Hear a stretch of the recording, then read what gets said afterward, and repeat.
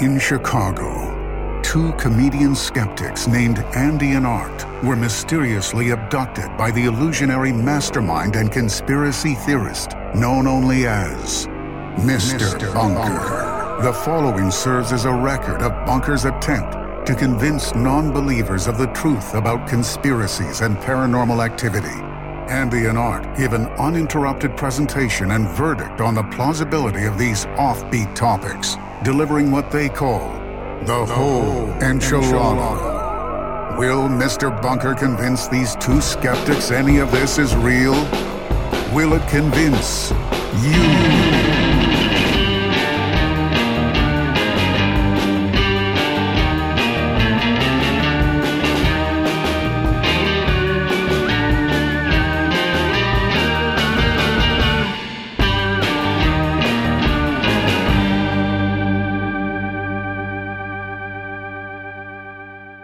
Welcome to Mr. Bunker's Conspiracy Time Podcast. As always, I'm your co-host, Art Stone, and with me, as always, is your co-host, Andy Hart.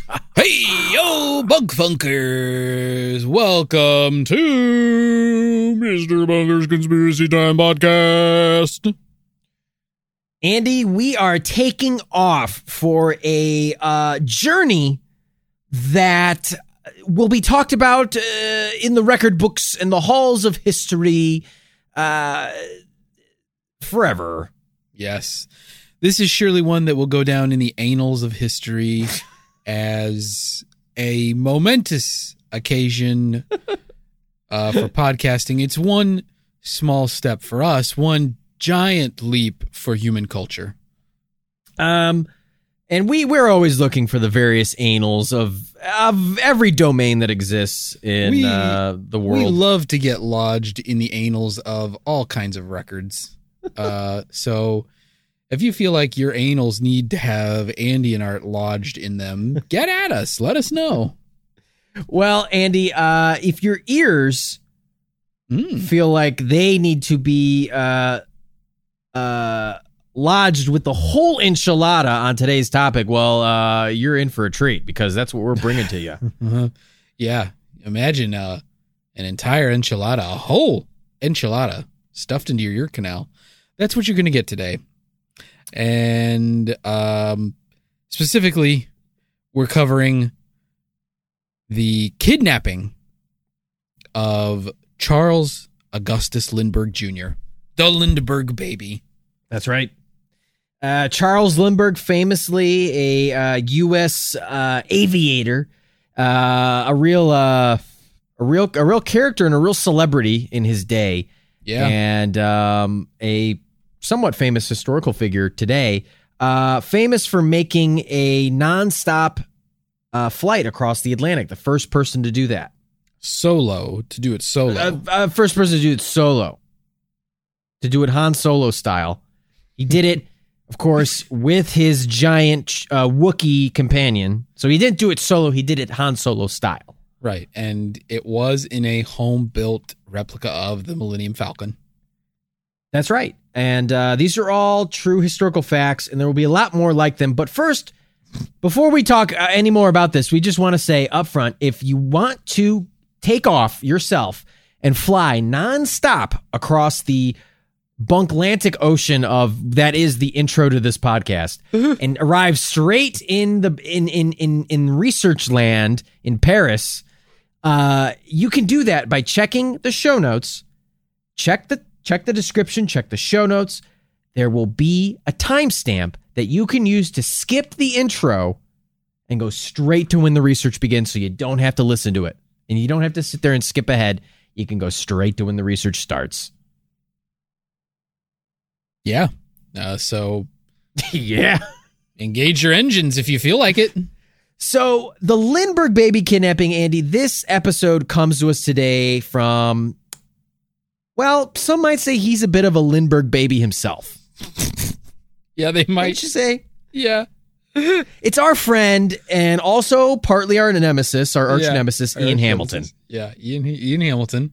Famously, the lover of Natalie Sullivan, who both of whom have appeared. These two star-crossed lovers have appeared Famously, they appear on our New Year's episodes. I guess that's going to become a thing. We're going to conscript them right now on the air. Get ready, you two. No, they came on for our New Year's episode on the topic of if the Simpsons writers are time travelers, Right. And so Ian, this topic comes suggested from Ian himself, a former Mr. Bunker A bunker guest appearance attendee. That's right. Been in the bunker. That's right. In the actual bunker. Mm-hmm, mm-hmm. I mean, it's interesting that Ian suggested a topic about a baby being kidnapped. I mean, I don't know. Is there a connection there? Yeah. I don't know. I mean, why? I mean, here's the thing. It's like Ian is just kind of coming out and saying like, hey, I really want you to do this topic on a baby being kidnapped. And it's like, I mean, has Ian ever come out publicly and said if he's for or against babies being kidnapped? I don't know. I mean, I can't answer that. You guys are going to have to ask Ian. Yeah. I mean, we don't know the answer to that question. And I mean, frankly, knowing Ian personally, I can't even hazard a guess. Ian has never come out publicly and said whether he is for or against babies being kidnapped. Mm-hmm. There's a lot of questions being raised here, Bunk Funkers, and I think it's really important. The only two things that you need to remember, the only two words that I want you to take away from this conversation is the word Ian and the word babies being kidnapped. Yeah. Those words. Remember those two words, Ian, number one, and the second word is babies being kidnapped. Like, I'm not coming out and just saying, like, is Ian into babies being kidnapped? Does he like to kidnap babies? I don't know. We've never heard a statement. Yeah, it's hard to say. Yeah. It's his personal feelings on this are ambiguous. That's right. So we need clarity. Well, hopefully one day we get it, but first, we need to talk about where in the world is Mr. Bunker? Yeah. Because every week, Mr. Bunker, in a way, just like Lindbergh, takes his own, journey. He goes on these crazy journeys and adventures. And during quarantine, during these COVID days, he's just been fucking traveling all over the place, doing God knows what. Hey, I have a question for you, Art. Yeah. Hit me with that question. Just point of order. Are we going to engage the Bunk Tech bunker alarm for Ian, or because he hasn't publicly come out and denounced child abduction? Are we gonna just? Well, I mean, here's the thing. It's like we don't know what kind of child abductor Ian may or may not be. Right. He might just be the kind that only kidnaps babies. Oh, yeah, that's true. So here's the thing. I don't want to color Ian's character in any way, shape, or form. But what I am saying is Ian Hamilton a baby kidnapper? I don't know. Right. Again, I don't want to color his character or who he is or anything. But I'm just saying he's never said the words, I don't agree with baby kidnapping. I don't agree with baby kidnapping. I've said that. I've just said that right now publicly. Yeah. I don't agree with baby kidnapping. I don't agree with baby kidnapping either. And it would be nice if Ian would just say those words. But I've never heard him say those. Yeah. I don't know. I guess I was thinking we'd circle back around, but if you want to hit the bunker alarm right now, we can fucking hit the bunker alarm. Oh, okay.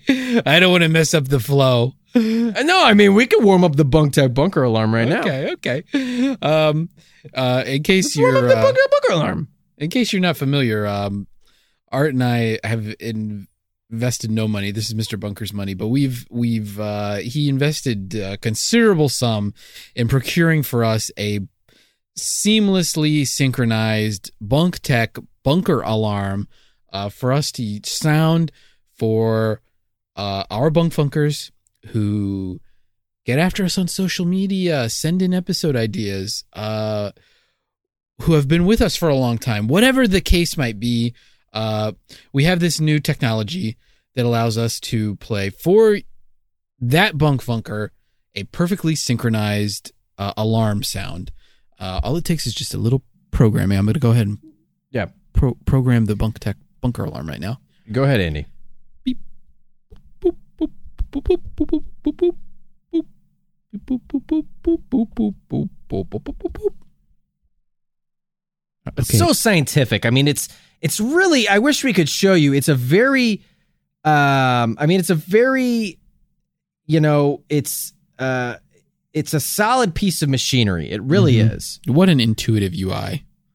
Yeah. And, so. All right. So, it's ready to go. So we'll sound the alarm. Okay. Yes. This is going to be a perfectly synchronized, sound. I like to do a short countdown before sounding the alarm. Right. Just to make everyone aware that I'm going to sound the alarm. So 3, 2, 1. Woo woo woo woo woo woo woo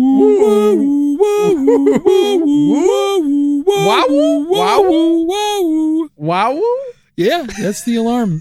It's incredible. It's really a piece of technology. It's a thing of beauty.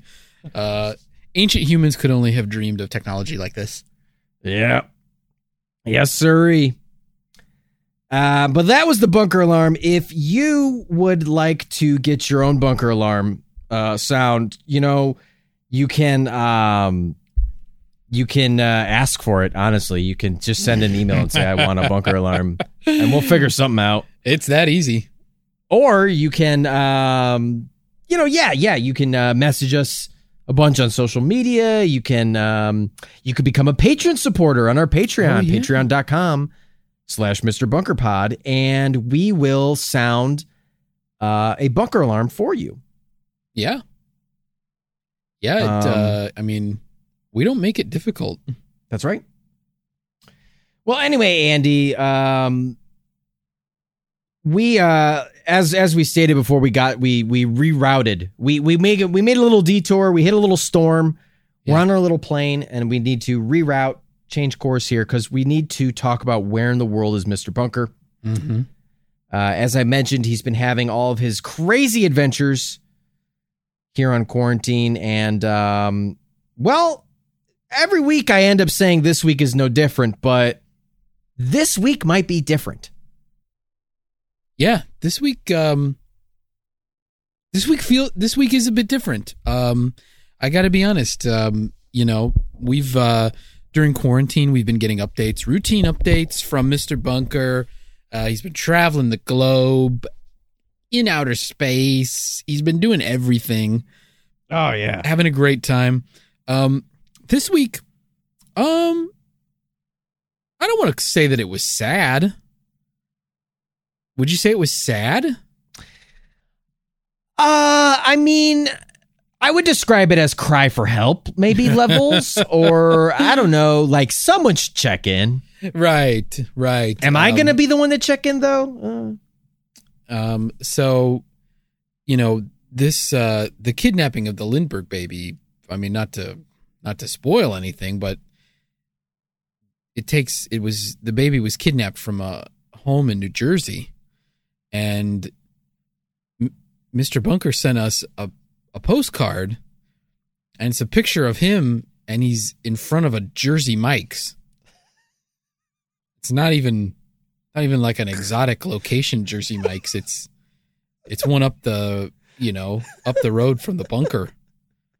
He's just out in front. It's like famously there's a Jersey Mike's up the road from the bunker. Yeah, you all know this. We've talked about it a lot. But it's in a little strip mall, and Mr. Bunker is out front.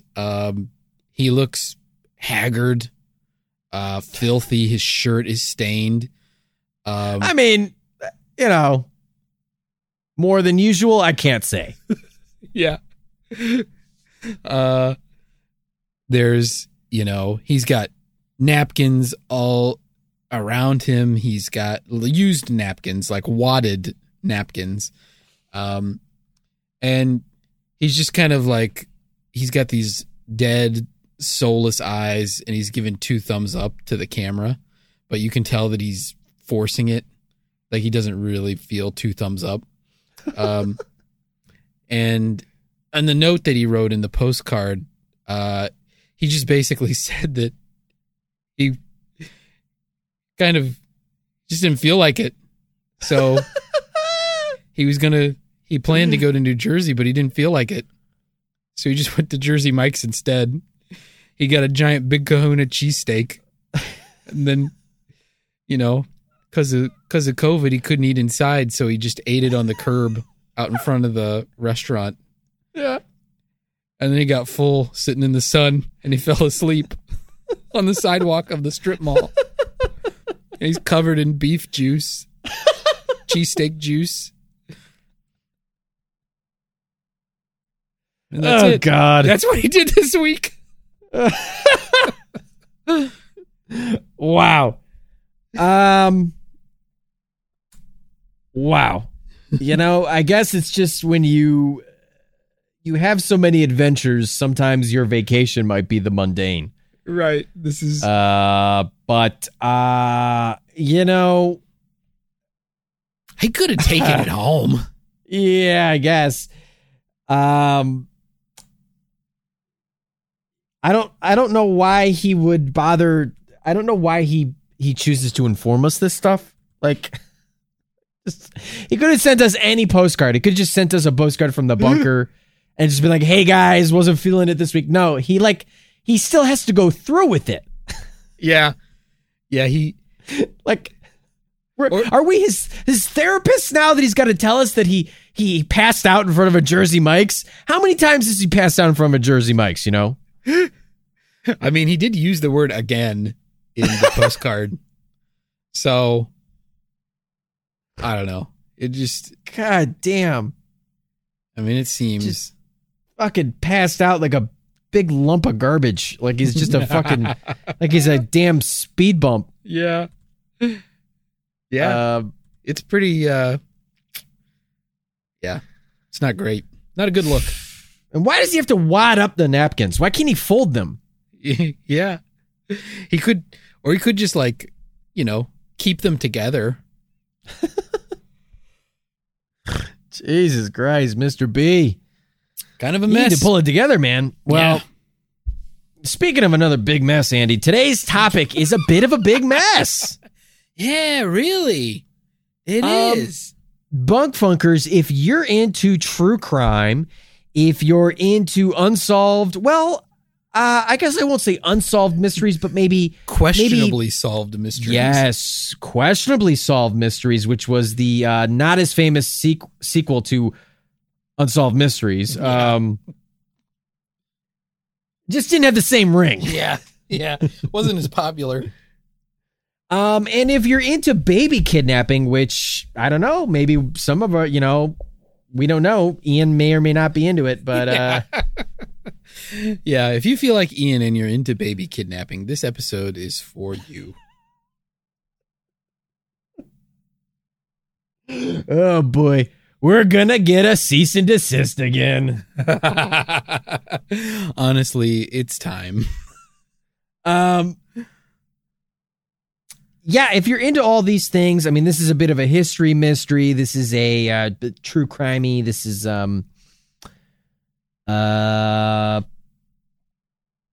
it's kind of it's a little bit of a head scratcher. Yeah. I think you're going to have a lot to chew on in this enchilada.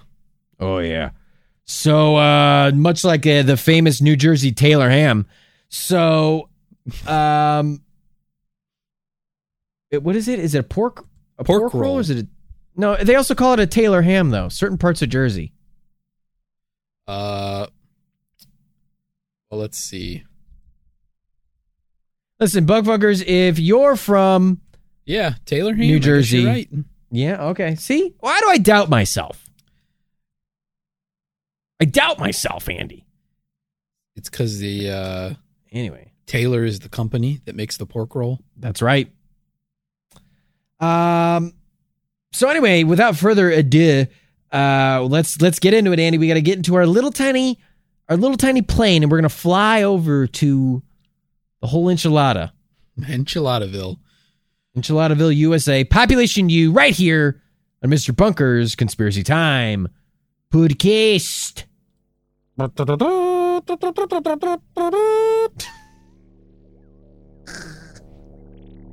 Are we a medieval king? Yeah. Lindbergh was a king.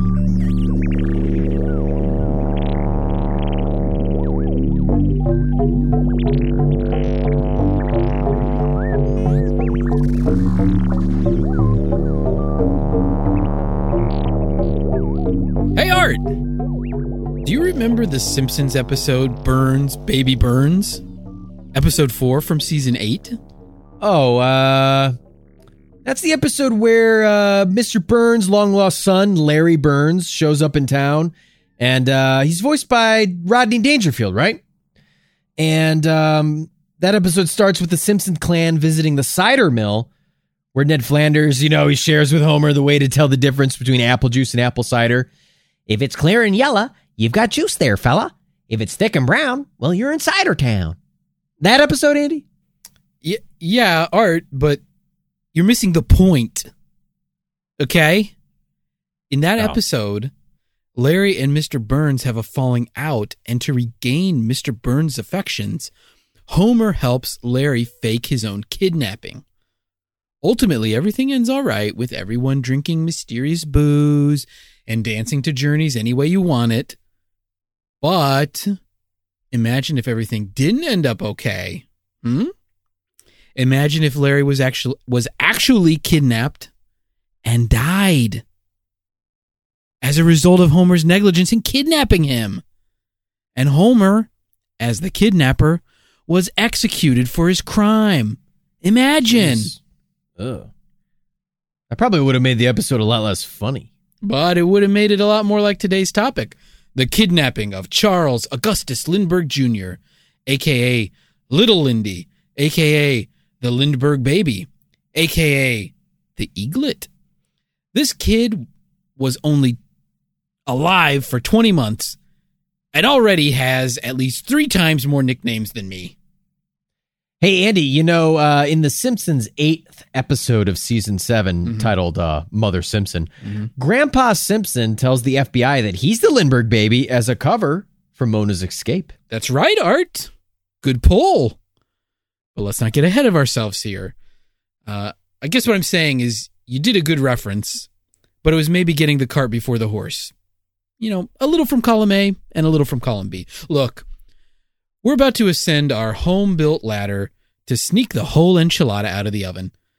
But first we need to set the table, heat some towels, light some candles. Just because we're having whole enchilada again doesn't mean we can't make it special. We have to keep the romance alive, Bunkfunkers. But speaking of being alive, Charles Augustus Lindbergh Jr.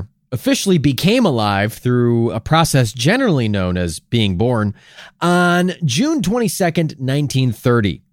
Now, Andy, that's your birthday as well, right? That's not just my birthday. It's my birth date. Little Lindy and I were born the exact same day. What a coincidence. What a shame. Why couldn't it have been you instead of Little Lindy? Hey, who are you? You sound like my parents and my extended family and anyone who's ever spent an amount of time with me. It is unbearable. Anywho, the Lindbergh baby was the product of the Lindbergh parents, Charles and Anne Morrow Lindbergh. Now, Bunkfunkers, if you're not familiar with Charles Lindbergh Sr., a.k.a. Big Lindy, a.k.a. Lucky Lindy, he was a famous aviator whose biggest success at the time of Little Lindy's birth was being the first person to fly solo across the Atlantic Ocean. Little Lindy was Charles and Anne's first child, and for the first year and a half, everything went great. But then, on March 1st, 1932, sometime between 9 and 10 p.m., Charles Jr. disappeared from his nursery on the second floor of the Lindbergh home in Hopewell, New Jersey. The first person to discover the child was missing was his nurse, Betty Gow. Lucky Lindy put some grease in his garter as soon as he got the news from Betty Gow. He and the family's butler, Ollie Whiteley, made a quick search of the property and found some pieces of potential evidence. There were marks in the ground, possibly footprints, under the window of the nursery. They found pieces of a wooden ladder. They found a baby blanket.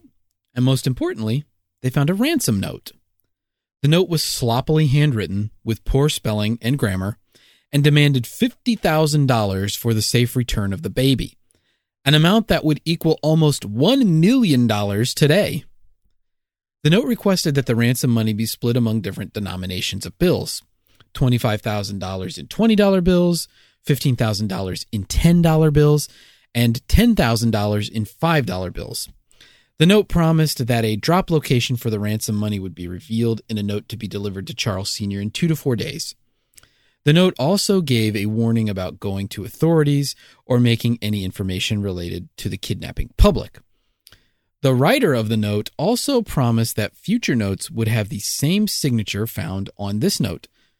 Now, to be fair, this is pretty challenging to describe verbally, I think, so if it doesn't make sense, check the show notes.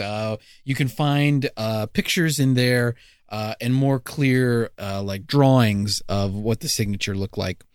So the signature was 2 blue circles arranged so that they partially overlap in the center, like a Venn diagram. In the area where the blue circles overlap, there was a red circle. A hole was punched in the center of the red circle, and there were 2 additional holes punched, one each to the outside of the blue circles. In the non-overlapping area of the blue circles, 2 squiggly lines were drawn in each area. So despite the warning, the Lindberghs quickly engaged the authorities, and the Hopewell, New Jersey police came to investigate, as did the New Jersey State Police. The police investigation found the following clues. A chisel. A wooden ladder, which was found earlier, was now determined to be 2 separate sections. The ladder was split or broken where the 2 sections joined, and investigators believed the ladder was broken either on the ascent to the nursery or on the way down. And 3 traces of mud inside the baby's nursery. The investigation was also notable for what the police did not find. One was no usable fingerprints were found on the ransom note or the ladder. Investigators also did not find usable footprints either in the nursery or on the ground. This led investigators to believe that the kidnapper or kidnappers wore gloves and some kind of cloth on the soles of their shoes. 2, the investigators did not find any bloodstains in or near the nursery. And 3, interestingly, the police did not find any adult fingerprints in the baby's nursery at all, even in places where witnesses admitted touching. The police did find little Lindy's fingerprints in the nursery. So even after digging in, police didn't have a lot of evidence to help identify a suspect in the baby's disappearance. To help bring the case to a conclusion, the state of New Jersey offered a $25,000 reward for little Lindy's safe return, and the Lindbergh family offered an additional $50,000 reward. That's $75,000 in reward money in 1932, and it's equivalent to almost $1.5 million today. That's a little more dough than the slinging on cake bus. Cake bus. That's right. But then on March 6th, 1932, Big Lindy, who we might also refer to as Colonel Lindbergh, since he was a colonel in the U.S. Army Air Corps Reserves at the time. Again, these are people with numerous nicknames. A lot of nicknames in this family. On March 6th, Colonel Lindbergh received a second ransom note. The letter was postmarked in Brooklyn, in New York City, on March 4th. This note increased the demanded ransom money to $70,000. At this point, New Jersey's governor initiated a police conference in Trenton, New Jersey, to discuss how to handle the case. Meanwhile, some of Colonel Lindbergh's colonel buddies got involved to help find little Lindy's kidnapper. There was Lindbergh's attorney, Henry Skillman Breckenridge. There was William J. Wild Bill Donovan, who ran the U.S. Office of Strategic Services, or OSS, during World War II. The OSS was an intelligence service and the forerunner to the USA's Central Intelligence Agency, or CIA. In fact, Wild Bill has a statue in the lobby of CIA headquarters today. Lastly, but certainly not least, there was Norman Schwarzkopf Sr., the superintendent of the New Jersey State Police. The historical record is unclear if Colonel Harlan Sanders arrived to help. We're looking into that more. Schwarzkopf was in charge of the official police investigation, while Breckinridge and Donovan operated outside of official police authority. It was hypothesized that the kidnapping was an organized crime scheme, so naturally, mafia contacts were engaged to help find the baby. Some jailed mobsters, including no less than Al Capone himself, offered help in exchange for different favors. Law enforcement declined these offers. Breckinridge also enlisted the help of private investigators. There were a lot of people involved in this case. On March 8th, 1932, a third ransom note was received, this one delivered to Breckinridge. This note said that a person selected by the Lindberghs to be their representative in dealings with the supposed kidnapper or kidnappers would not be accepted. Also on March 8th, 1932, Dr. John F. Condon, a retired educator from the Bronx in New York City, published a letter in the Bronx Home News offering his services as an intermediary and offered an additional $1,000 of his own money for the ransom. The next day, March 9th, Condon got a reply from the kidnapper or kidnappers saying they were okay with Condon being the intermediary. Colonel Lindbergh agreed, and Condon was given $70,000 in cash as ransom money. Condon then began negotiating with the kidnapper, or ERS, on how to deliver the ransom payment. All of these negotiations were via newspapers. Condon used the codename Jaffe, which was a phonetic pronunciation of his initials, JFC. On March 12th, Jaffe got a note hand-delivered by a taxi driver who said he got the note from an unknown person. The note directed Jaffe to another note underneath a stone near a subway station by an abandoned hot dog stand. That note led Jaffe to meet a man who called himself, quote-unquote, John, at a cemetery in New York City. Charles Lindbergh came along, but stayed hidden in the car. The police did not accompany the men. The mysterious John agreed to provide proof of Little Lindy's identity, which was received in the mail by Jaffe on March 16th. The proof was a baby's sleeping suit, which the Lindberghs confirmed was Little Lindy's. After some more back and forth with Jaffe placing ads in the papers and the kidnappers, or kidnapper, replying via letter, Jaffe got a letter on April 1st telling him to have the money ready the next night. On April 2nd, Jaffe got another hand-delivered letter dropped off by a taxi driver who said he got the note from an unknown person. Is this starting to sound familiar? That note directed Jaffe to another note under a stone in front of a greenhouse in the Bronx. These kidnappers sure do love scavenger hunts. Is it possible that the kidnapping was just some big Lindbergh scavenger hunt? That might be true. More on that in a bit. That same night, again, April 2nd, Jaffe followed the instructions in the greenhouse note and met who he believed was this mysterious John. Once again, Lucky Lindy was in the car, and the police did not join the men. Jaffe delivered $50,000 in ransom and got a note in return which said that Little Lindy was being held, safe and sound, on a boat called Nellie off the coast of Massachusetts. A search was made for this boat, but it was never found. The ransom money Jaffe gave to John was in a custom-made wooden box. The idea was that if the box was found later, it could be easily identified. The ransom money itself consisted of mostly gold certificates, which is basically like paper money today, except it entitles the holder to the amount of gold corresponding to the value printed on the note, if redeemed. The certificates in the ransom were due to go out of circulation. The United States stopped allowing redemption for real gold in 1933, and all of the serial numbers of the certificates in the ransom money were recorded. All this was in the hopes that the ransom money would be spent and the serial numbers could be traced back to the spender. Now, following the ransom payment on April 2nd, there was a quiet period. Police didn't have a lot of leads in the case, and no new information was forthcoming. On May 12th, truck driver William Allen, technically he was riding in a truck which was driven by Orville Wilson.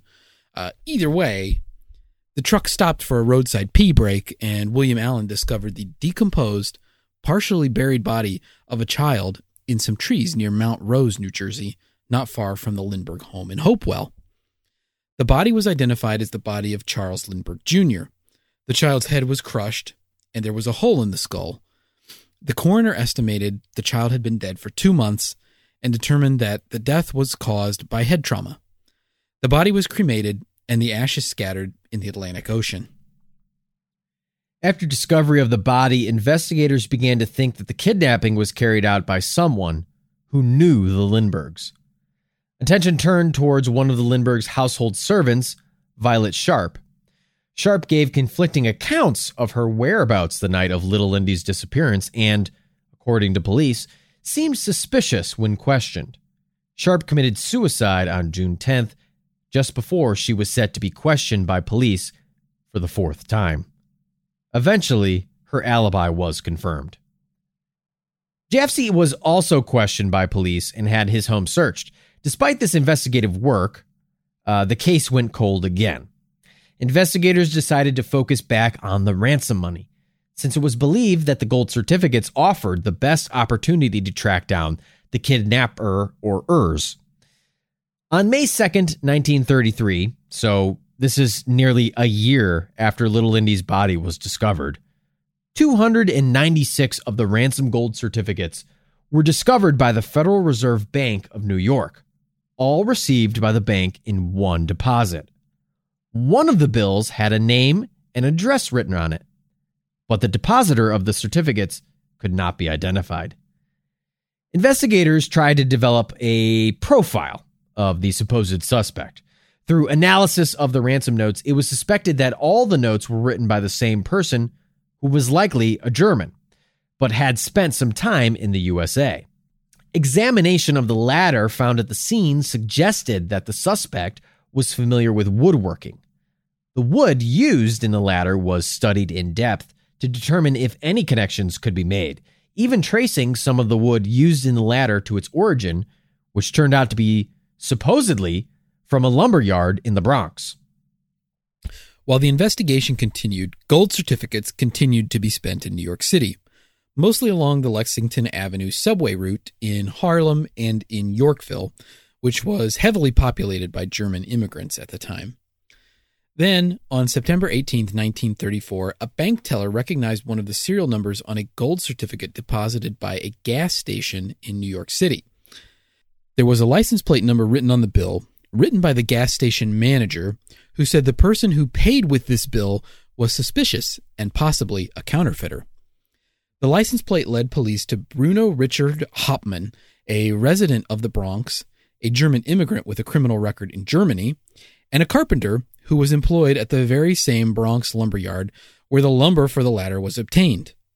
He's really checking off a lot of boxes here. Hauptmann was surveilled and arrested on September 19th.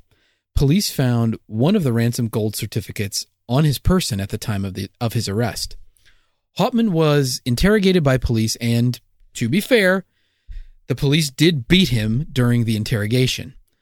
Nevertheless, Hauptmann admitted to making purchases with notes from the ransom money. Hauptmann was also identified as the unknown person who delivered a ransom note to one of the taxi drivers, who delivered in turn that note to Jaffe. The next day, September 20th, police searched Hauptmann's home and found over $13,000 in ransom money in his garage. Hauptmann claimed that the money had been given to him for safekeeping by his friend, Isidor Fisch. Fisch had gone back to Germany and died in early 1934. Hauptmann figured he might as well keep the money because Fisch owed him some money from a business deal anyway. Hauptmann claimed he had no connection to little Lindy's abduction or death and did not know that gold certificates were part of the ransom money. Back at Hauptmann's home, police found additional evidence implicating him in the crime. Written on a wall in the closet, police found Jafsey's phone number and address. Police also found a notebook with a sketch of construction plans for a ladder similar to the one found at the Lindbergh residence the night of the kidnapping. A section of the ladder was determined to be an exact match to a missing floorboard in the attic of Hauptmann's home. The chisel found at the scene matched a set of tools at Hauptmann's home as well. Now, aside from this evidence, police also determined that Hauptmann's car matched the description of a car seen near the Lindbergh home the day of the kidnapping. Samples of Hauptmann's handwriting were compared against the ransom notes, and FBI experts determined the samples were a match to the ransom notes. Additionally, police determined that Hauptmann quit his job not long after the kidnapping and had not been employed since. Despite no employment, police found that Hauptmann had been trading extensively in the stock market during the Great Depression. Well, he may not have been a Wall Street maven, but Hauptmann did get his day in court. He was indicted in September 1934 in the Bronx on charges of extortion related to his receipt of the ransom money. A couple of weeks later, he was indicted in New Jersey for the murder of Charles Lindbergh Jr., and his trial began in January 1935 in New Jersey. And boy, was it a media circus. It was being called the trial of the century. The prosecution's case was based entirely on circumstantial evidence because, well, there was no physical evidence or eyewitnesses placing Hauptmann at the scene of the crime or actually receiving the ransom money. Now, despite that, the prosecution produced a lineup of expert witnesses who produced damning testimony. There were 8 handwriting experts alone who testified to the similarities between Hauptmann's writing samples and the ransom notes. The prosecution also produced witnesses who identified Hauptmann as the spender of some of the ransom money and other witnesses who claimed to have seen Hauptmann near Hopewell, New Jersey on the day of the kidnapping. Charles Lindbergh himself took the stand and testified that Hauptmann's voice was that of the mysterious quote-unquote John who met with Jafsey. Meanwhile, Hauptmann's defense, which was really pushing the Isidore Fish angle, lined up experts who either declined to testify, demanded payment to testify, which was declined, or were never called to the stand. One witness who did take the stand was none other than Bruno Richard Hauptmann. During the trial, Hauptmann testified the ladder sketch found at his home was done by a child. Hauptmann explained that Condon's phone number and address were written in the closet because Hauptmann must have read the address in the paper while he was in the closet and just wrote it down to have a record. He could not explain. It just was hanging out in the closet. As you do. As you do. He could not explain how he obtained Condon's phone number. Hauptmann again repeated the Fish story, which was corroborated by his wife, Anna, only for some inconsistencies to be found on cross-examination. The prosecution worked to put holes in the Fish story by calling witnesses who said Fish couldn't have been at the Lindbergh residence on the day of the kidnapping. Witnesses also said Fish died of tuberculosis, an illness he could not treat because he had no money. The prosecution also called Fish's landlord, who said he almost couldn't afford the $3.50 per week in rent. In the end, the jury was convinced that Hauptmann was guilty. The court sentenced him to die for these crimes. Though Hauptmann appealed multiple times and continued to claim his innocence, he was executed on April 3rd, 1936, even turning down an offer to commute his sentence to life imprisonment if he would confess. Even after his death, Anna Hauptmann continued to claim her husband's innocence and worked to clear his name. And she's not the only one. In the years since Hauptmann's execution, many have taken issue with the investigation into the kidnapping, the trial itself, even questioning if Hauptmann was guilty at all. So let's take a look, shall we? Let's start with a little bit of context. At this time, Charles Lindbergh was maybe the most famous man in the USA. Whatever it was about his solo flight across the Atlantic, it captured the imagination of the nation. He became a massive celebrity overnight and was still wildly popular at the time of the kidnapping.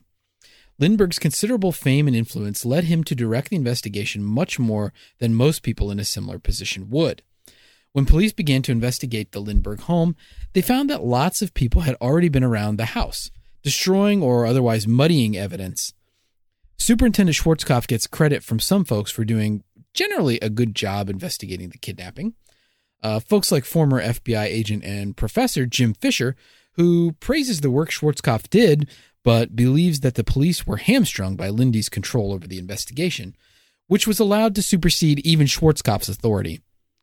Fisher believes that if Schwarzkopf had been in charge instead of Lindy, Bruno Richard Hauptmann would have been apprehended during one of the meetings with Jaffe, giving the case a much-needed boost in evidence.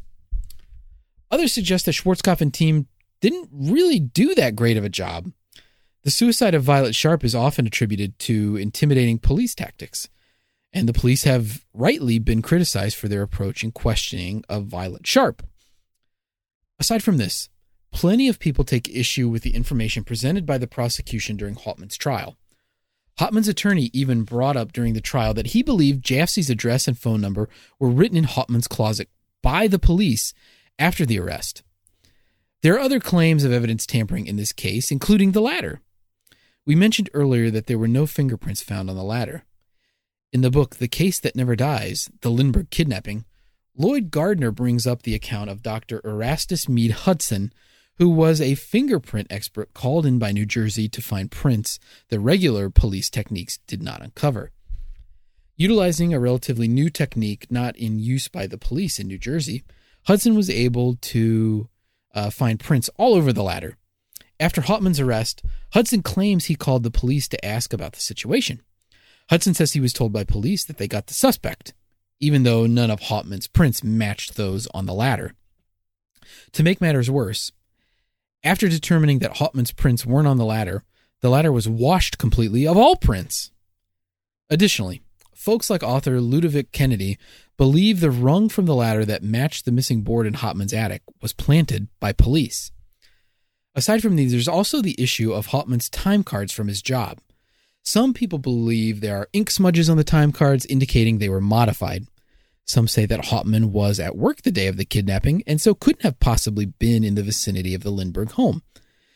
There are also claims that police ignored the testimony of Hauptmann's co-workers who placed him on the job the day of the kidnapping.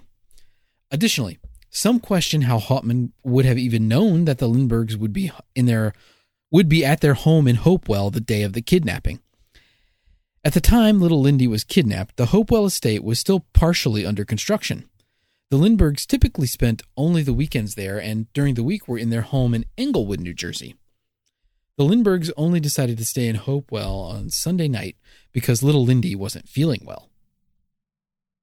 All right, so there's some inconsistencies here, but if notorious BRH didn't commit this crime, who done it? Well, there's a lot of ideas, frankly, and maybe the one that's closest to the quote-unquote official version of the events is that, well, yes, Hauptmann was involved, but he had help.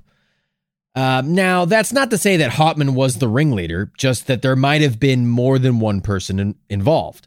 These ideas are based on Charles Lindbergh's statement to the police after the mysterious quote-unquote John meeting in the cemetery that John had a lookout. Was Hauptmann just a member of a gang of German criminals? Well, the book Cemetery John argues that Hauptmann was part of a 3-person team of German immigrants that kidnapped the baby. The book's author, Robert Zorn, says that his father claimed that he overheard neighbors conspiring to kidnap little Lindy. His neighbor's name just happened to be John Knoll. As evidence, Zorn put forth that Condon didn't initially believe Hauptmann was the man he met in the cemetery, but Condon later agreed that Hauptmann was the mystery man. Zorn believes that Condon actually met John Knoll in the cemetery. Allegedly, the ransom notes were postmarked from the area in New York City where the Knolls lived, not Hauptmann. Additionally, Zorn points out that Hauptmann was found to have about $15,000 of the ransom money, roughly 1/3 of the total ransom purse. So did John Knoll and his brother get the other 2/3? Well, maybe. According to Zorn, John Knoll could inexplicably afford to send his family on an expensive boat trip to Germany not long after the kidnapping.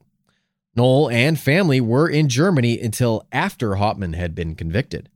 Maybe Knoll used his portion of the ransom to flee the country in the event that the plot came out in the trial. But Jim Fisher says that if you tally up the amount of ransom money Hauptmann had on hand when arrested, had spent around New York City, and the amount he put into the stock market, it adds up to the entire ransom amount. So if Fisher's math is correct, Hauptmann wouldn't have been able to pay out to any co-conspirators. Along the same lines, there's also speculation that maybe Isidor Fish really was responsible for the kidnapping/murder of little Lindy. The prosecution had people testify that Fish was poor, but the witnesses who claimed that he couldn't afford medication were from Germany. So Fish might have died poor in Germany while living the good life here in the USA. The book Murder of Justice, New Jersey's Greatest Shame, which, frankly, has to be tough competition, am I right?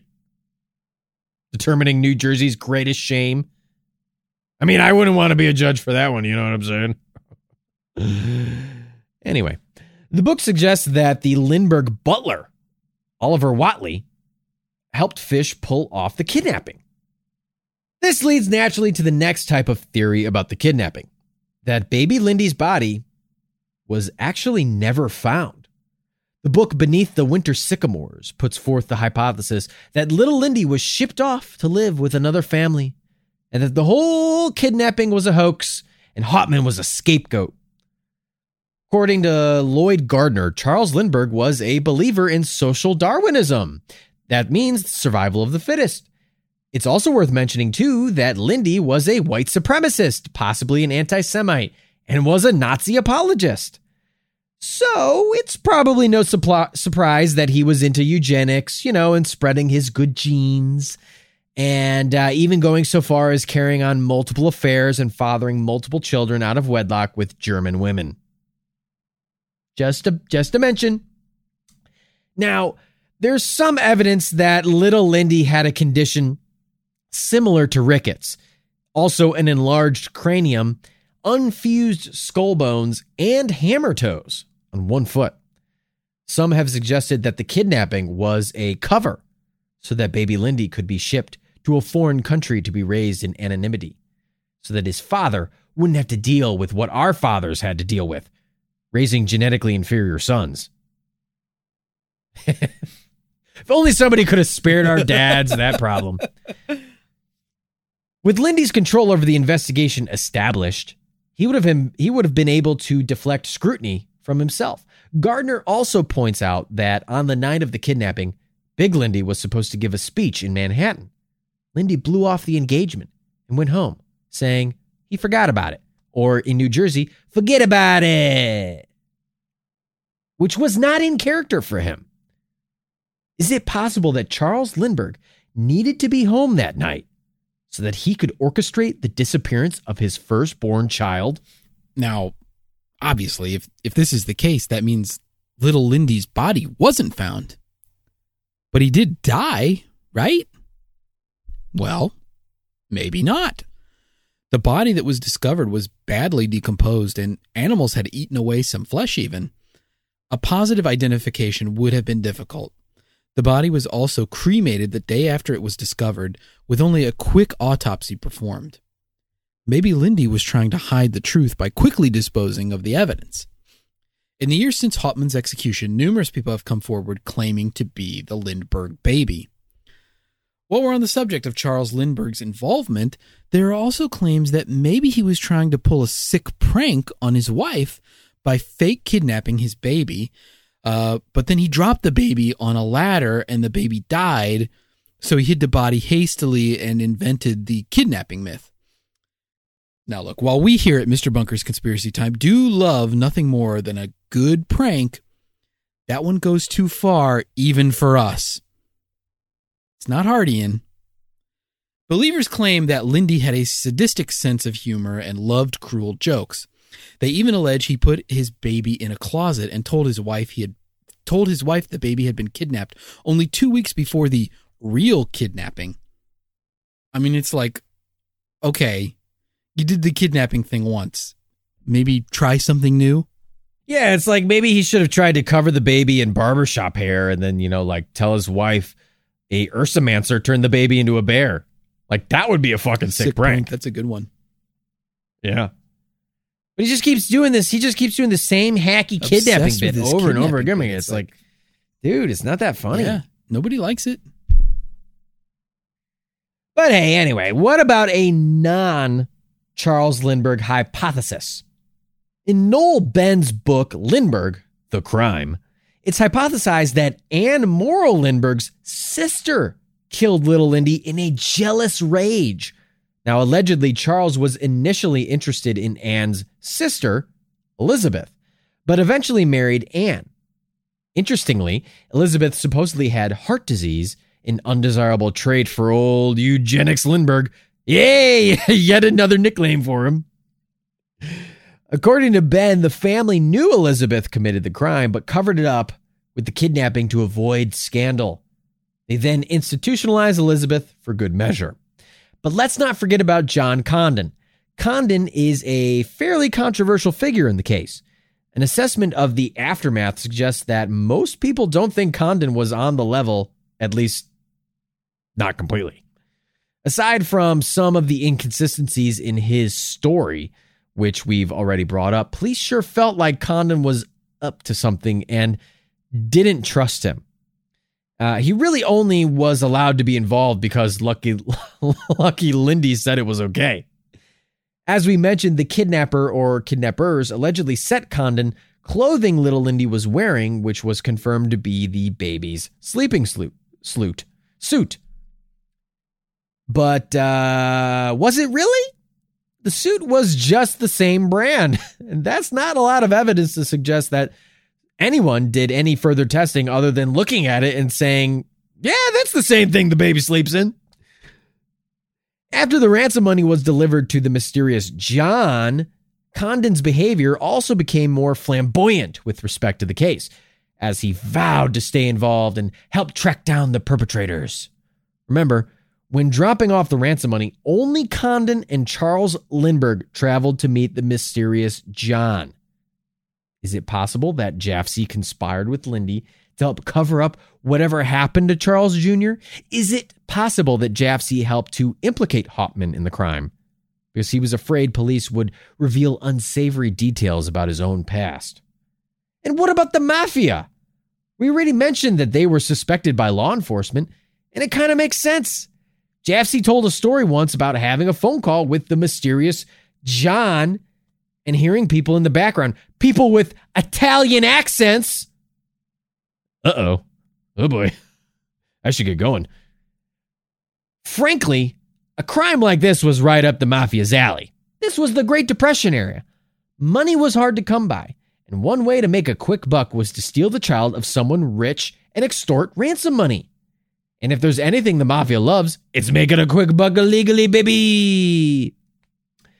Plenty of famous people would just pay the ransom money quietly for the safe return of their child and to avoid a scandal.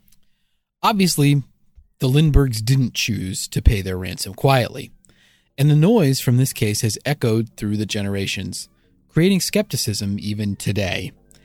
At this point, so many years removed from the event, we may never truly get to the bottom of this mystery. Despite that, one thing we know we can get to the bottom of is a plate of whole enchiladas.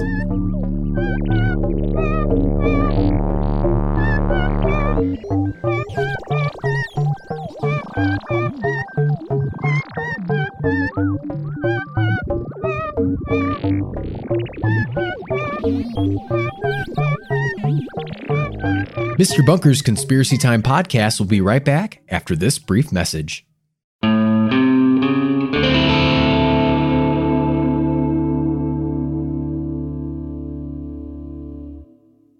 Hey, Bunk Funkers. This is Andy, and I'm here with my co-host, your co-host, Art. And we're coming at you today to let you know that we launched a Patreon. So if you have the means and you want to support the show, come visit us at patreon.com/MrBunkerPod and consider becoming a subscriber. Get an extra podcast episode every month of our brand new show, Andy and Art Debunked, available only on Patreon. We're going to be covering various urban legends and myths. We'll do TV and movie commentary tracks and reviews. We'll do pop culture conspiracies and much, much more. Becoming a subscriber will also get you access to our Discord channel, where you can chat with me and Art and other bunk funkers from around the globe. You'll also get plenty of behind-the-scenes content and much, much more.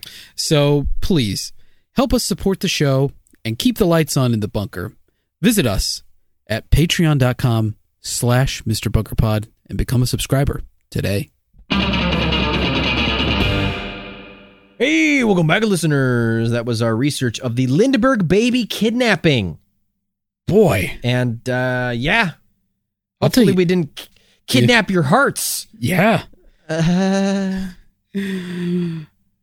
mean, hopefully your faith in the justice system hasn't been kidnapped.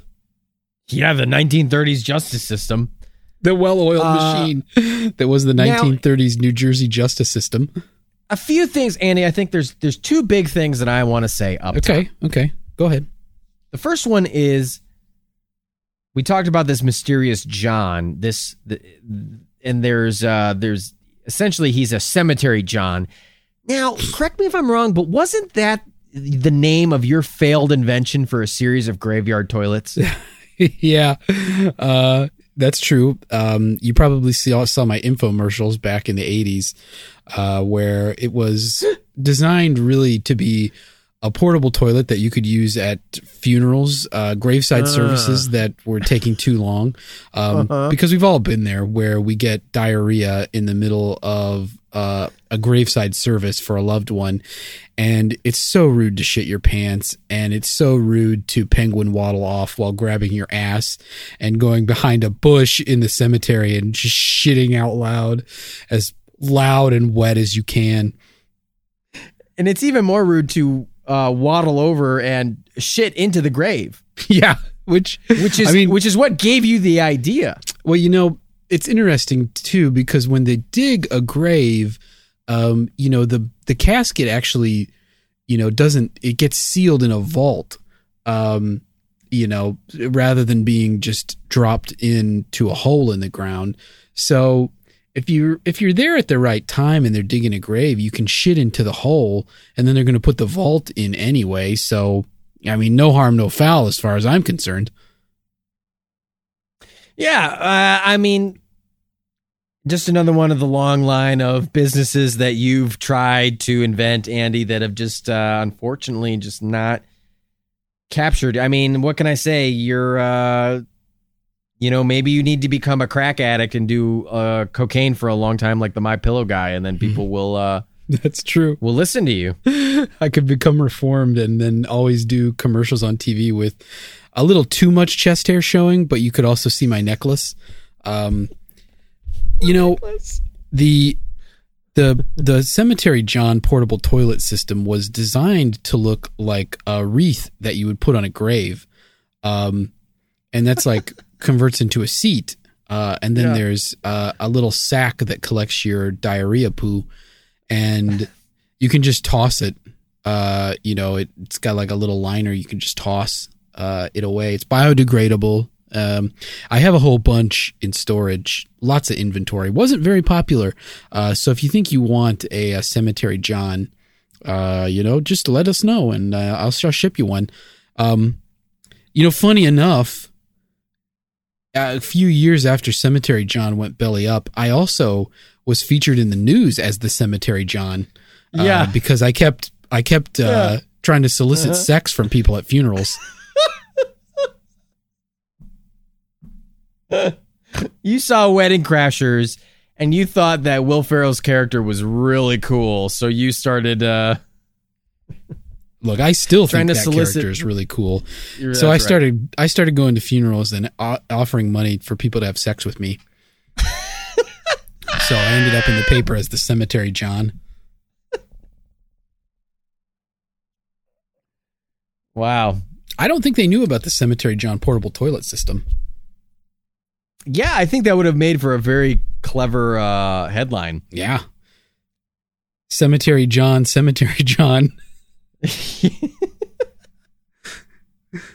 The man's so fucked up they named him twice. Cemetery John. Andy, the other big thing I want to mention is I have a confession to make. Oh. Yeah, go ahead. I am the Lindbergh baby. I knew it. I kidnapped myself. I knew it. That is why Jafsy and Lindbergh heard a bunch of Italian voices. It was me. As bunkfuckers know, they've been longtime listeners know, I have a thick Italian accent. I mean, you're hearing it right now. You're hearing it now. We get a lot of messages about it. Art's thick Italian accent. Like, you know, a lot of people like to send in memes about Art's thick Italian accent. You know, they send me things like Mario from the Mario games. And they send me things, you know, like Tony Soprano's and others. Joe and Pesci's. Joe Pesci's. I just have this thick Italian accent. And what can I say? I'm the Lindbergh baby. I kidnapped myself to get away from my crazy Nazi sympathizing dad. You know, I couldn't deal with it. He wanted me to be an aviator. And the only thing I want to do with aviation is wear aviator sunglasses. You know what I'm saying? Yeah, you look good in them. Well, thank you. And that's because they cover up a lot of my face because they're so big. And that's why I look good, because they cover more of my natural features, making it a flat, mirrored exterior. Right. I wanted, you know, of course, to be a dancer. Right. And I wanted to go join the ballet, but you know, Big Daddy Lindy wasn't having any of that, so I kidnapped myself. I mean, thank you for that confession. Case closed. Yeah, case. I guess we're done here. I wrapped up much earlier than usual. So that was pretty quick. It out. Pretty We efficient. solved it. Thank you for that confession. You know, tell us what you think, Bunkfunkers. Use the hashtag. I am the Lindbergh baby. I am the Lindbergh See you baby. next week. Boy, Andy, this one, I don't know. Yeah, that's fair. There's one thing I'm confused about. Okay. And maybe we should get right into it. Yeah. Unless you maybe want to talk about Charles Lindbergh first, but we can get into this because I'm a little confused. Yeah. Let's hear what you're confused about. So, if Hauptmann was on the job and his coworkers allegedly had an alibi for him, and he did as well, why didn't his defense attorneys contact his work or bring his coworkers in to testify or find some kind of evidence? Like, I know they found those timestamps, but they were smudged, but it's like you couldn't find anyone to corroborate the story. Or, I mean, did he just have like, what was going on with his defense attorneys? Am I dumb? Am I missing something? Maybe. I don't think that you're dumb, but I think maybe there's some context would help clear it up. So it is kind of confusing, I'll be honest, but Hauptmann's defense attorney was a guy named Ed Riley. And Ed Riley was like 52 at the time of the trial, which has led a lot of people to like describe him as being like over the hill and past his prime and stuff, which I don't know. It's like, this seems a little insulting, but whatever. He's also was allegedly an alcoholic. And so it's kind of interesting because a lot of the sentiment seems to be like that Riley didn't mount a very good defense of Hauptmann. What's interesting is that he became Hauptmann's defense attorney because somebody paid a newspaper basically the newspapers decided they were going to start like a bidding war to get the exclusive story. And so they would pay the attorney to get the exclusive story. So that's how he ended up doing this, was because, like the media paid for him to be there. So some people think that he didn't really try that hard. But then there seems to be some other people who think that he actually raised a lot of important points during the trial. Even going so far as to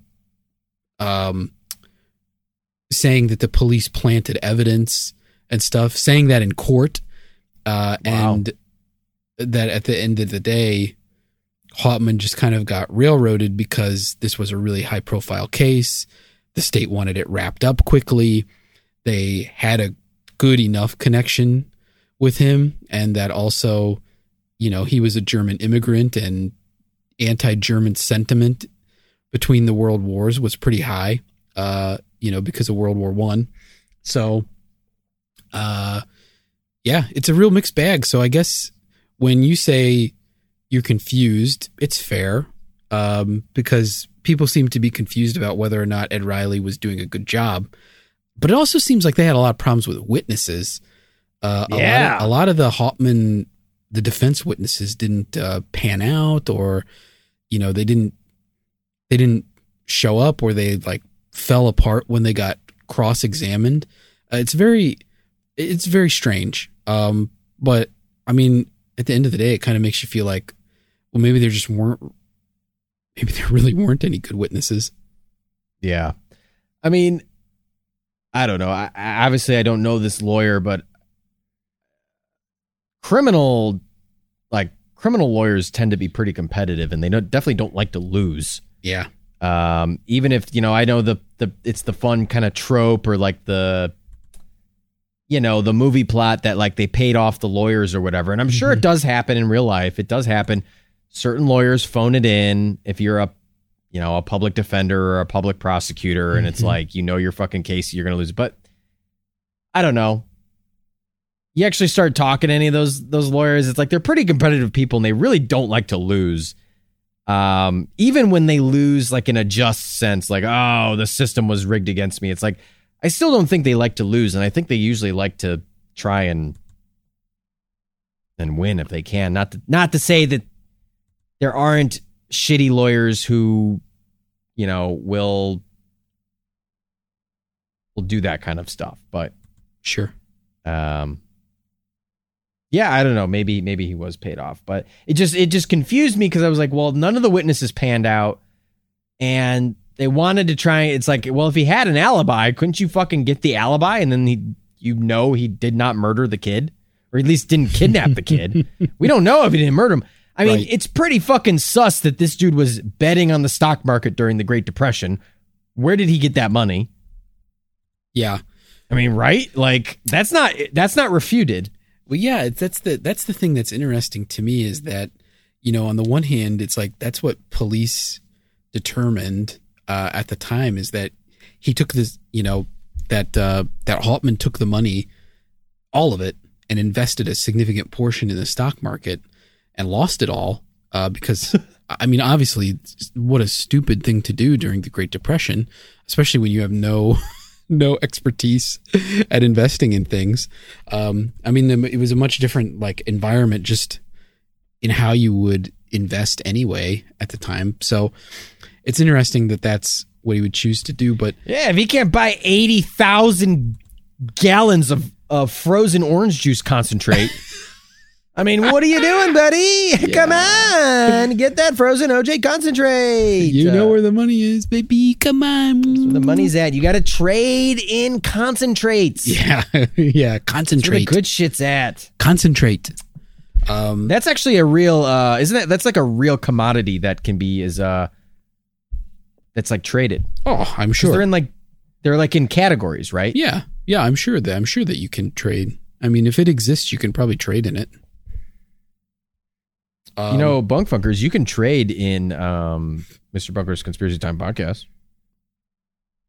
I read a thing recently about how you could buy shares in expensive handbags. Wow. So think So about that. what does that mean? You own a portion of an expensive handbag, Jesus fucking but you don't Christ. get to use. So how do you cash that? Like, If the bag is sold, you would be entitled to a portion of it? that a commensurate portion of the proceeds. That's so weird. What a weird thing. But hey, that's how it is. You can I'll trade in stick to everything. frozen orange juice concentrate. Yeah, stick with what That's you know. my market. Yeah, stick with That's what you my know. market. I will say though that the Zorn book, the Cemetery John book, it doesn't address the stock market playing of. So there's at least some doubt around that Hauptmann played the stock market, because I think where a lot of people go with this is that the prosecution was fabricating a lot of things, just to make it seem like that it was all nicely buttoned up, since they didn't have any physical evidence or they didn't have any eyewitness testimony that they could go to. So they tried to button up all this circumstantial evidence. So I think some people try to make it seem like that. Well, it's like, oh, well, he spent all this other stuff in the stock market. So, it's gone. So he just had this leftover $14,000 that was at his house. So I don't know. There's some. What do you think? Was this guy actually in the fucking closet writing down phone numbers and shit? That's either like, yeah. I can't tell whether that's incriminating or it makes no fucking sense. Well, it's interesting too to me that you don't got a cordless phone in the 1930s, right? Right. When were cordless phones invented? Or corded phones, sorry. The cordless phones wouldn't have been invented until way Much later. Yeah. But like, in the 1930s, people didn't have like, I don't know, did they? I'm a big dumb, but like, I don't know. I don't know if people had phones in the 30s. Well, Did most people have phones in their houses? It's interesting because I thought kind of the same thing. And I guess I really don't know, but it's like, obviously Dr. Condon had a phone number. Yeah, I guess it's like they were just regular like corded phones that you would have at home. Because then I could maybe see like, you're listening to or whatever, but why is he in the closet jotting down notes? Yeah. Why is that in the closet? Yeah, it doesn't make a lot of sense. And then there's some stuff about the floorboards, like there's some floorboards missing from his attic, and those were the boards that he maybe allegedly used in the ladder or something, but yeah. There was I don't know. This it's tough. There's a missing It's a tough one. Missing floorboard in the attic.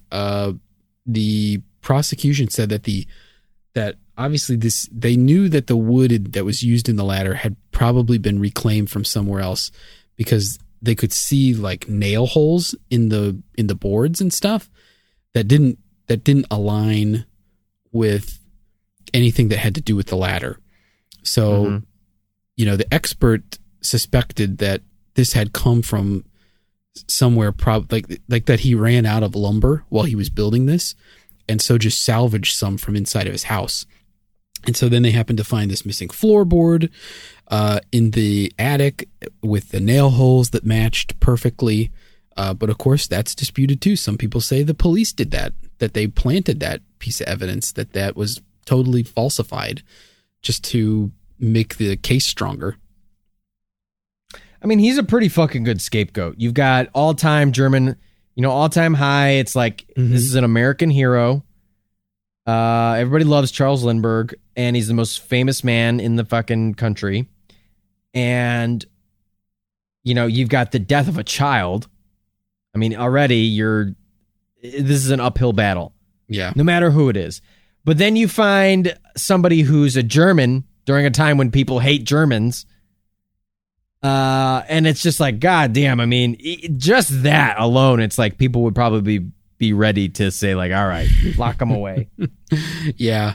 I mean, it's like, do I absolutely believe that an immigrant could get railroaded by our justice system and then be executed for their crimes that they maybe didn't even commit. Yeah, I 100% believe that could happen in this country. I mean, look at Sacco and Vanzetti. Like, this isn't even the first, that wouldn't even be the only case that's like that.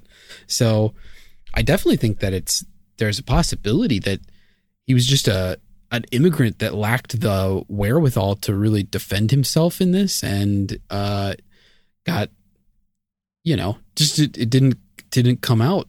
It's like he maintained his innocence to the end, didn't want to confess to anything at all, and ended up dying, being killed.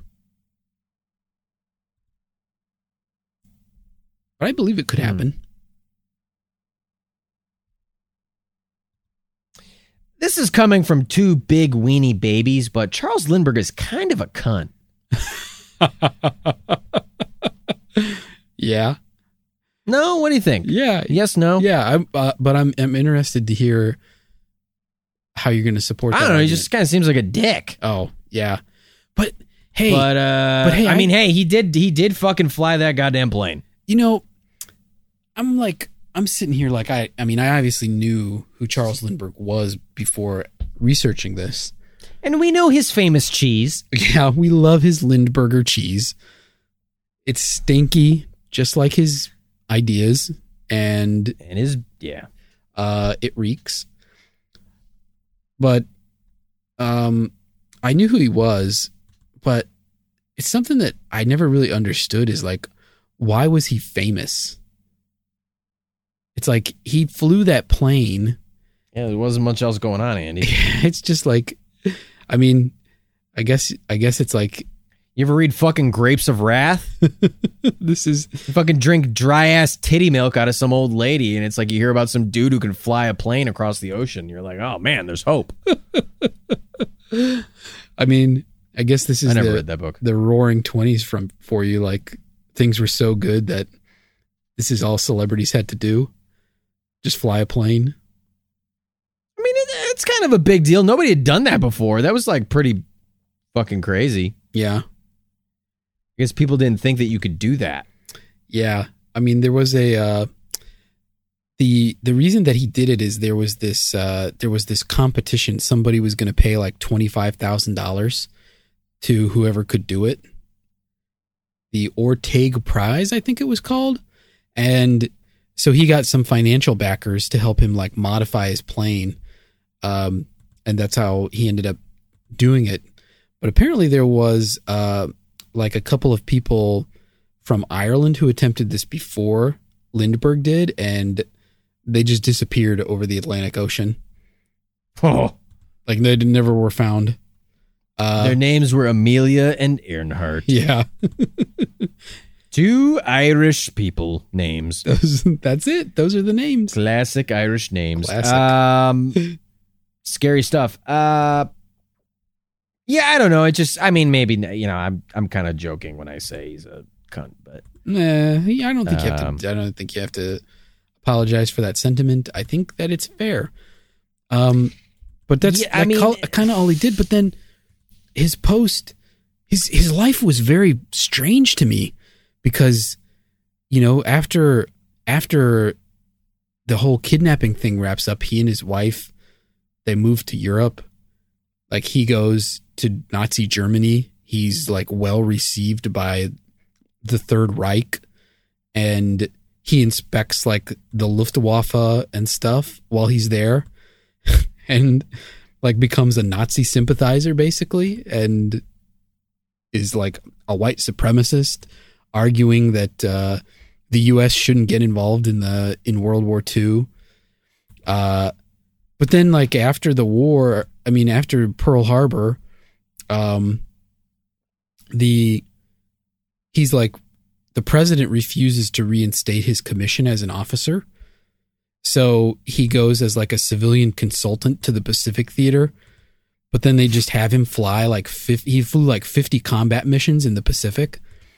Holy shit. And then, while he was there, he like made some modification to the P-38 that like increased its fuel efficiency, which gave it even better range than it had before, which was already pretty good. And then like after and at some point he worked with somebody and he invented a thing that was like an artificial heart pump that was like basically the forerunner to the artificial heart. Like this guy had a bizarre life. Yeah. And then after the war, and he's in Germany, he's like carrying affairs on while he's still married to his wife with like 3 women in Germany, and he had like 7 more kids, and 2 of the women were sisters. Ugh. But it was like very secret. They weren't allowed to know who he really was or anything. And then I guess the kids found out, like by going through when one of the sisters died, the kids found out because they found some like papers or something that led them to Charles Lindbergh. Wow.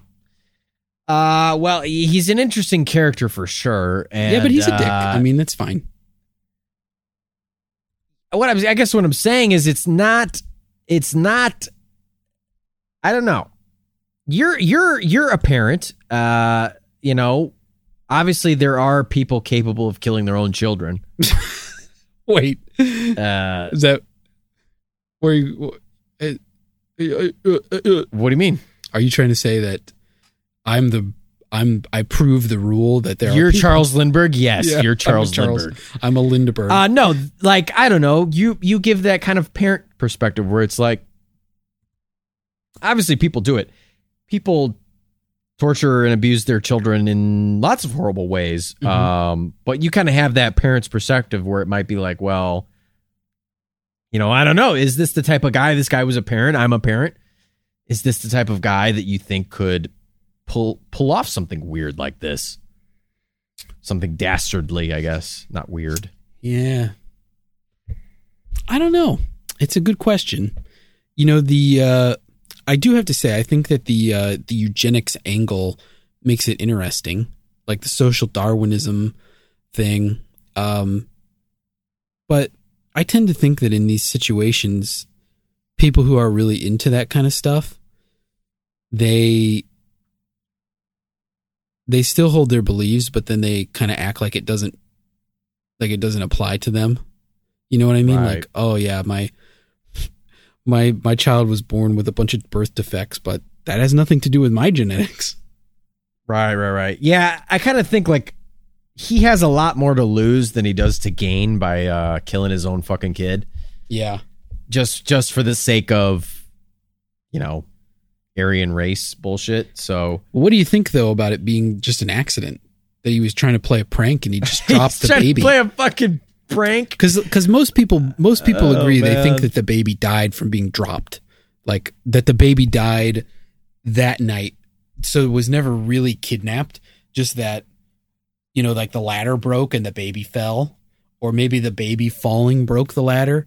But most people think that the head trauma on the body, because of the head trauma on the body that was found, I mean, again, if you think that that's the baby, then it was probably because the baby. I'm the baby. I'm not the mama. That's what it is. Fuck. I'm the baby. I'm the baby. That's our blatant ripoff of dinosaurs. I'm the baby. But that the baby fell and cracked its skull that night of the kidnapping and died that night. Hence the hasty burial. Man, I don't know what to think. It's a tough one. Yeah. Yeah, this is one I'm going back and forth on, what do I think? I mean, how do you feel about like some of the other evidence against Hauptmann? Like the chisel matched a set that he had. Like it was missing a chisel, and the chisel they found at the scene was the one that was missing. The fact that he's got a drawing of the fucking ladder. Yeah, that he said was done by a child. Was this some kind of specialty ladder? Well, it was just home designed, so it was designed to be more compact. So Oh. it's kind of like a unique, I guess, ladder in that sense. A legendary item. It's not something that you just bought. You know what I mean? It's a wondrous, wondrous ladder. The wondrous ladder of kidnapping. I'm pretty sure you could get that in the newest Civ game. Is the ladder used to steal Charles Lindbergh's baby? Yeah. It's a great artifact. You can get this as a great artifact. Help spread your culture all over. You could get Charles Lindbergh. He'll be a great person. He'll come and visit your cities, your civilization, and teach you how to fucking fly planes. Yeah. But then I keep coming back to that ladder. That ladder is like, Yeah. because it's like they didn't have any prints that matched. Like, first of all, there's something with the prints, the technique that they used to get prints. This is why they didn't get any prints, is because of the way the ladder, like, you know, how a person would have like touched the ladder. It just wasn't a good like technique for getting the prints. And so they used this other, you know, they called in Dr. Hudson, who used like this European technique, and they got prints all over the thing. But none of them matched Hauptmann.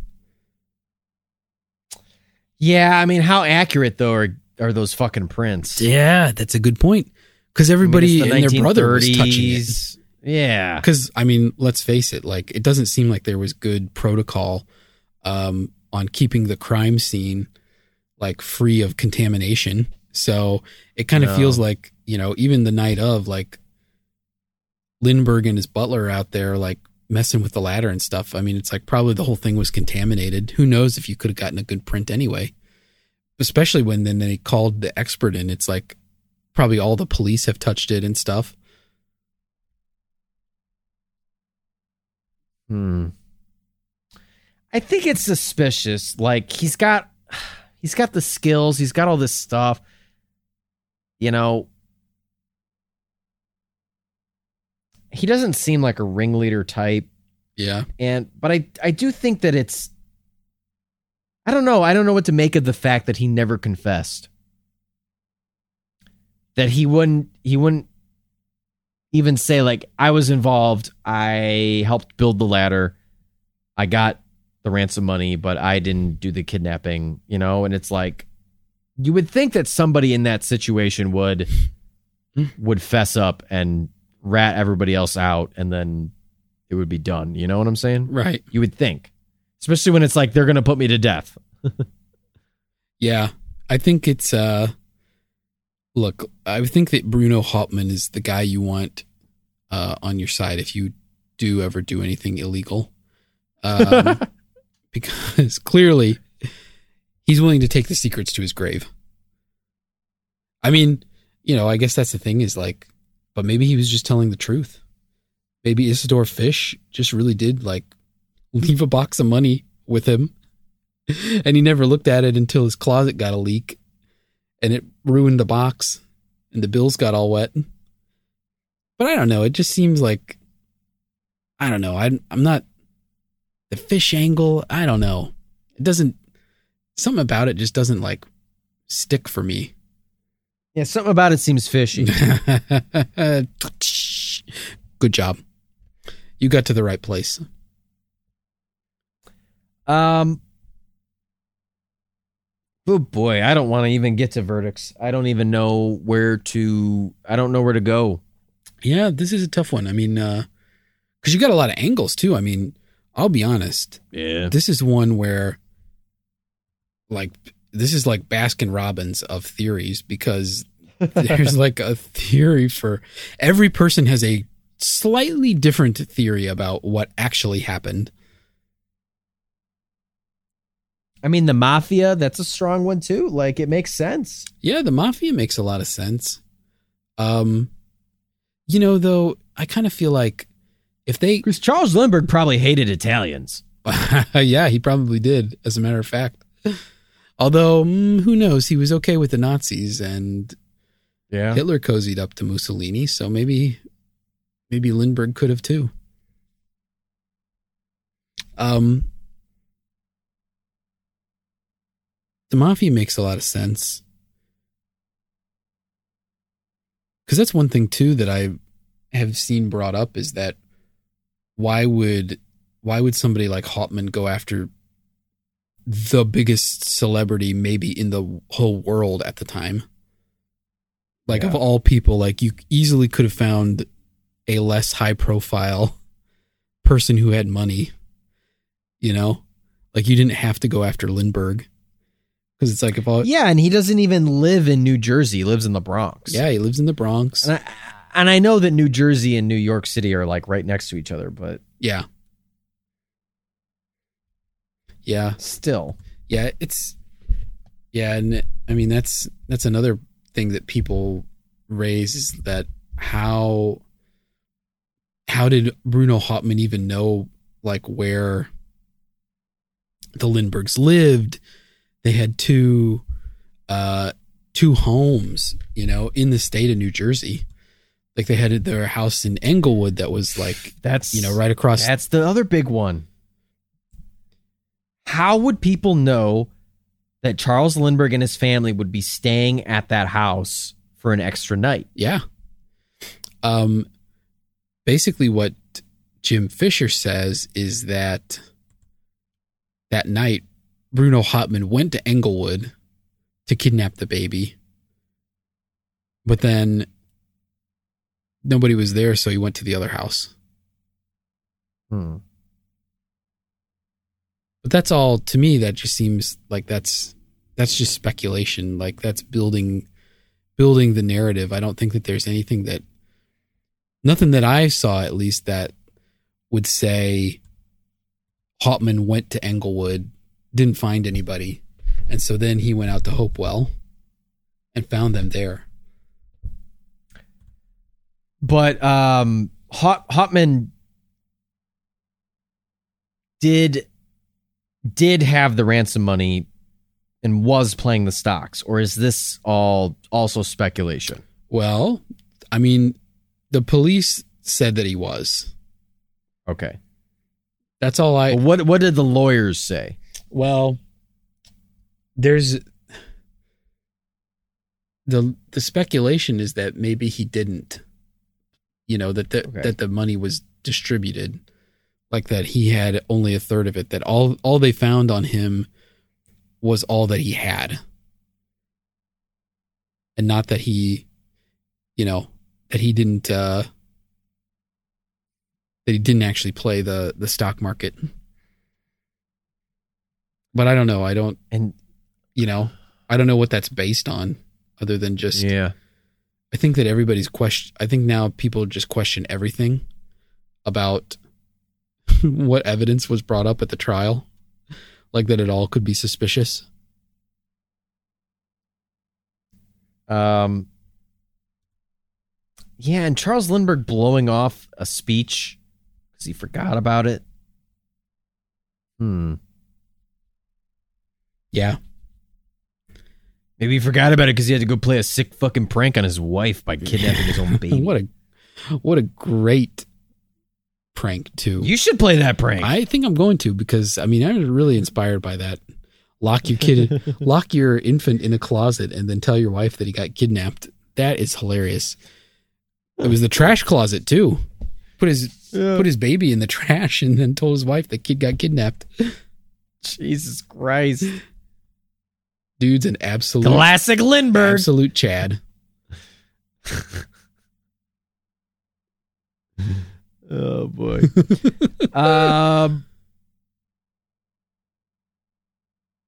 Yeah, I mean, I don't know, Andy. Do we want to get to verdicts here? Because I don't know what to say.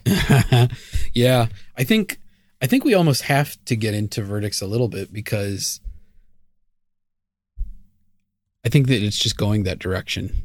Do you know what I mean? Yeah. Like, it's hard to say anything else without, like, getting to that point where you're talking about which thing you think is more plausible than the other thing. Oh my God, how are we going to do a verdict on this one?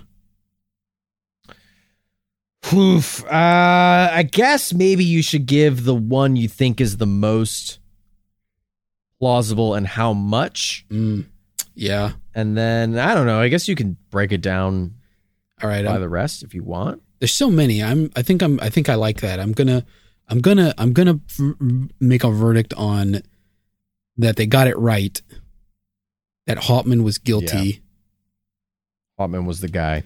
And then I'm gonna pick my favorite alternative possibility. Okay. And rate that plausibility. And then, yeah, you know what? That's fine. Okay. Sure. We'll see what else. We'll see what comes up out of this. Oh God. So let me do first that Hauptmann was guilty and that they got it right in the 1930s. Whew. On the patented bunker scale of plausibility, I'm going to give that one plausible plus. Wow. That they got it right. Because, all right, I'm going to reason this out, is because there does seem to be a fair amount of circumstantial evidence. And Hauptmann made multiple appeals. Even his wife, continued to press for his exoneration even after he was executed. And none of that's come to anything. Now, I mean, it's fair to argue that maybe that's because no authorities want it to go that direction because they want to look like they did it right. And it was such a high profile thing. But I think you got to consider it at least that maybe it's because there wasn't a big, scandalous way it was handled. So I'm going to give that plausible plus. I think that my most plausible alternative hypothesis, which is that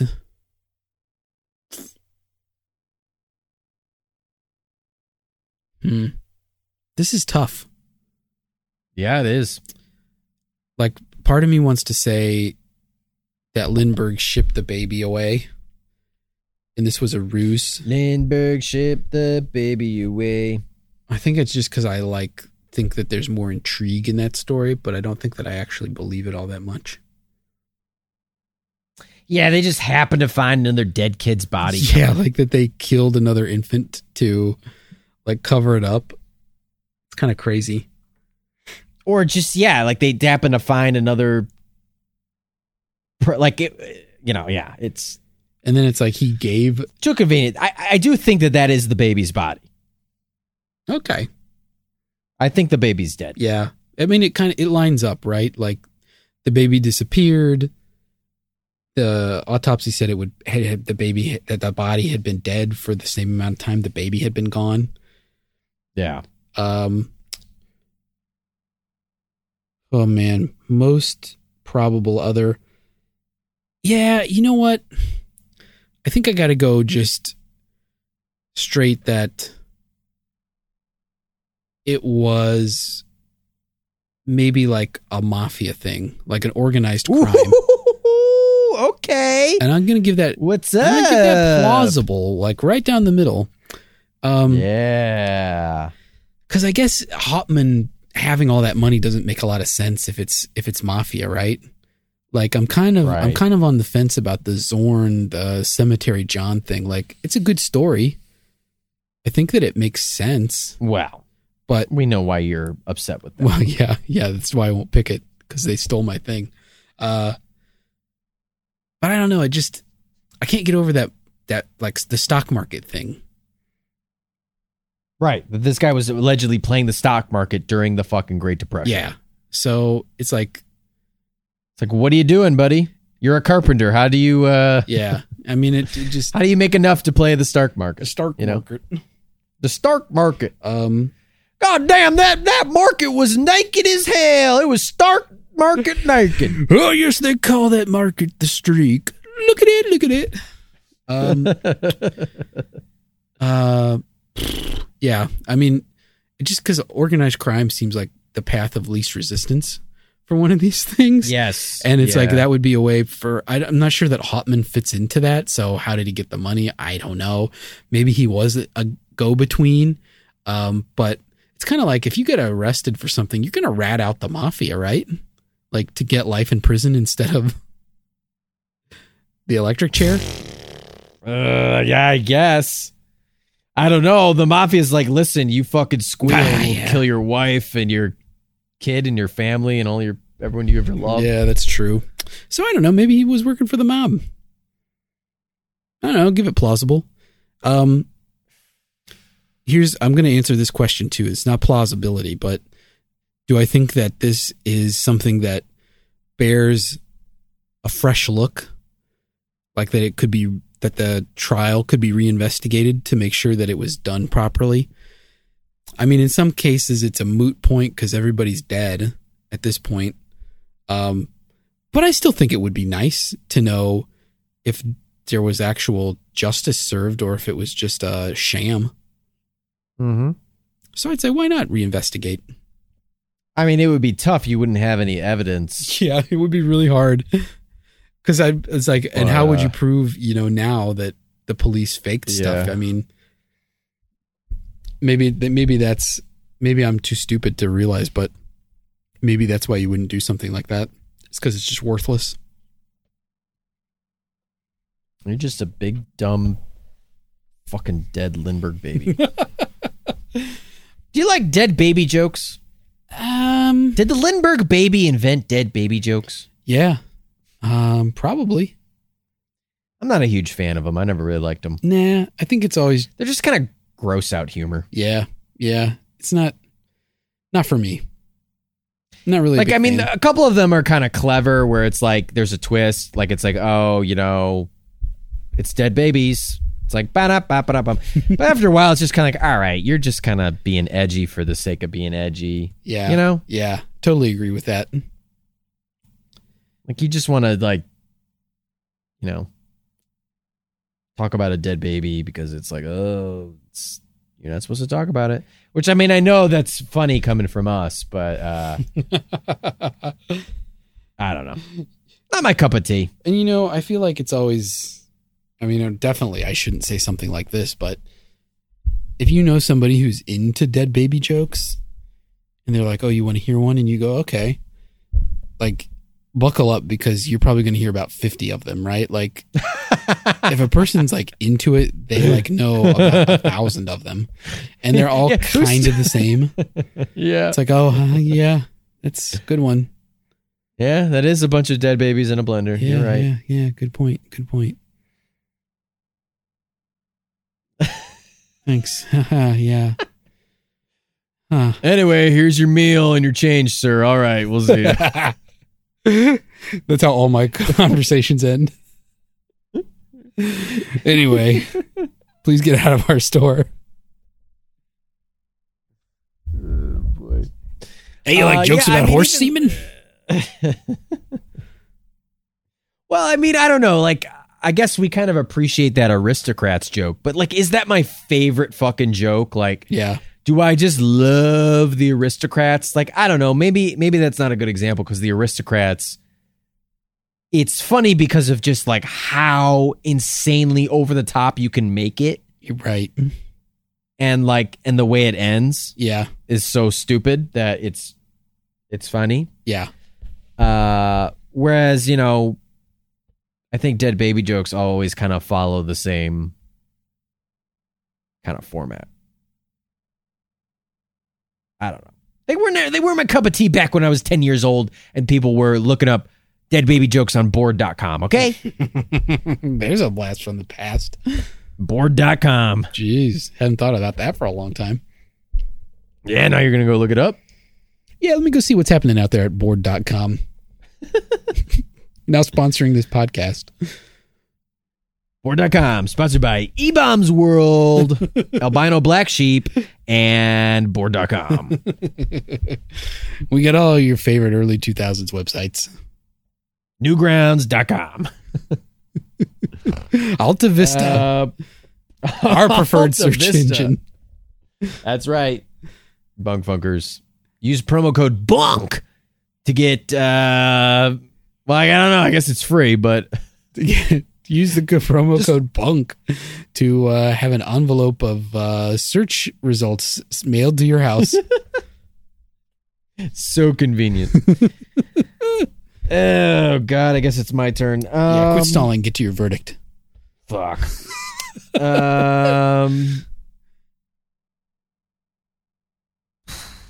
I don't think Hauptmann acted alone, but I have no evidence to prove that, and I have no idea why this guy wouldn't rat out the other people involved.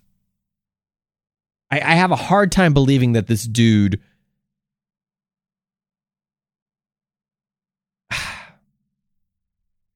I just have a hard time believing that this guy did this entire thing alone, but I guess him acting alone would make more sense with, I guess, what maybe played out was that this guy was a poor German immigrant working as a carpenter. He knows about Charles Lindbergh. He has somewhat of a criminal past in Germany, right? That's true. Or is that another fabricated thing? Wait, which part fabricated? That he has a criminal past in Germany. That part is true. He and a friend robbed a couple of women of their groceries, and he spent time in prison in Germany for that. Okay. So he did have a criminal past. That's legitimate. All right. So he is capable of doing the wrong thing. Mm-hmm. Yeah. He's done it in the past. Yeah. So maybe he thinks, all right, this will be easy. I'll take the baby. Nobody knows. And I'll get the ransom money. It'll be easy. So he builds a ladder. He puts the ladder up on the fucking nursery. Goes up there. Steals the baby. Drops the baby. Kills the baby. Breaks the ladder. Mm-hmm. Buries the baby hastily. And continues with the ransom money, knowing full well that he does not have this baby. Mm-hmm. Yeah. Is that the proper events? You know, why would this guy never confess? Why would he never confess and save his life? I don't know. Some people truly never believe. I don't know. People compartmentalize things.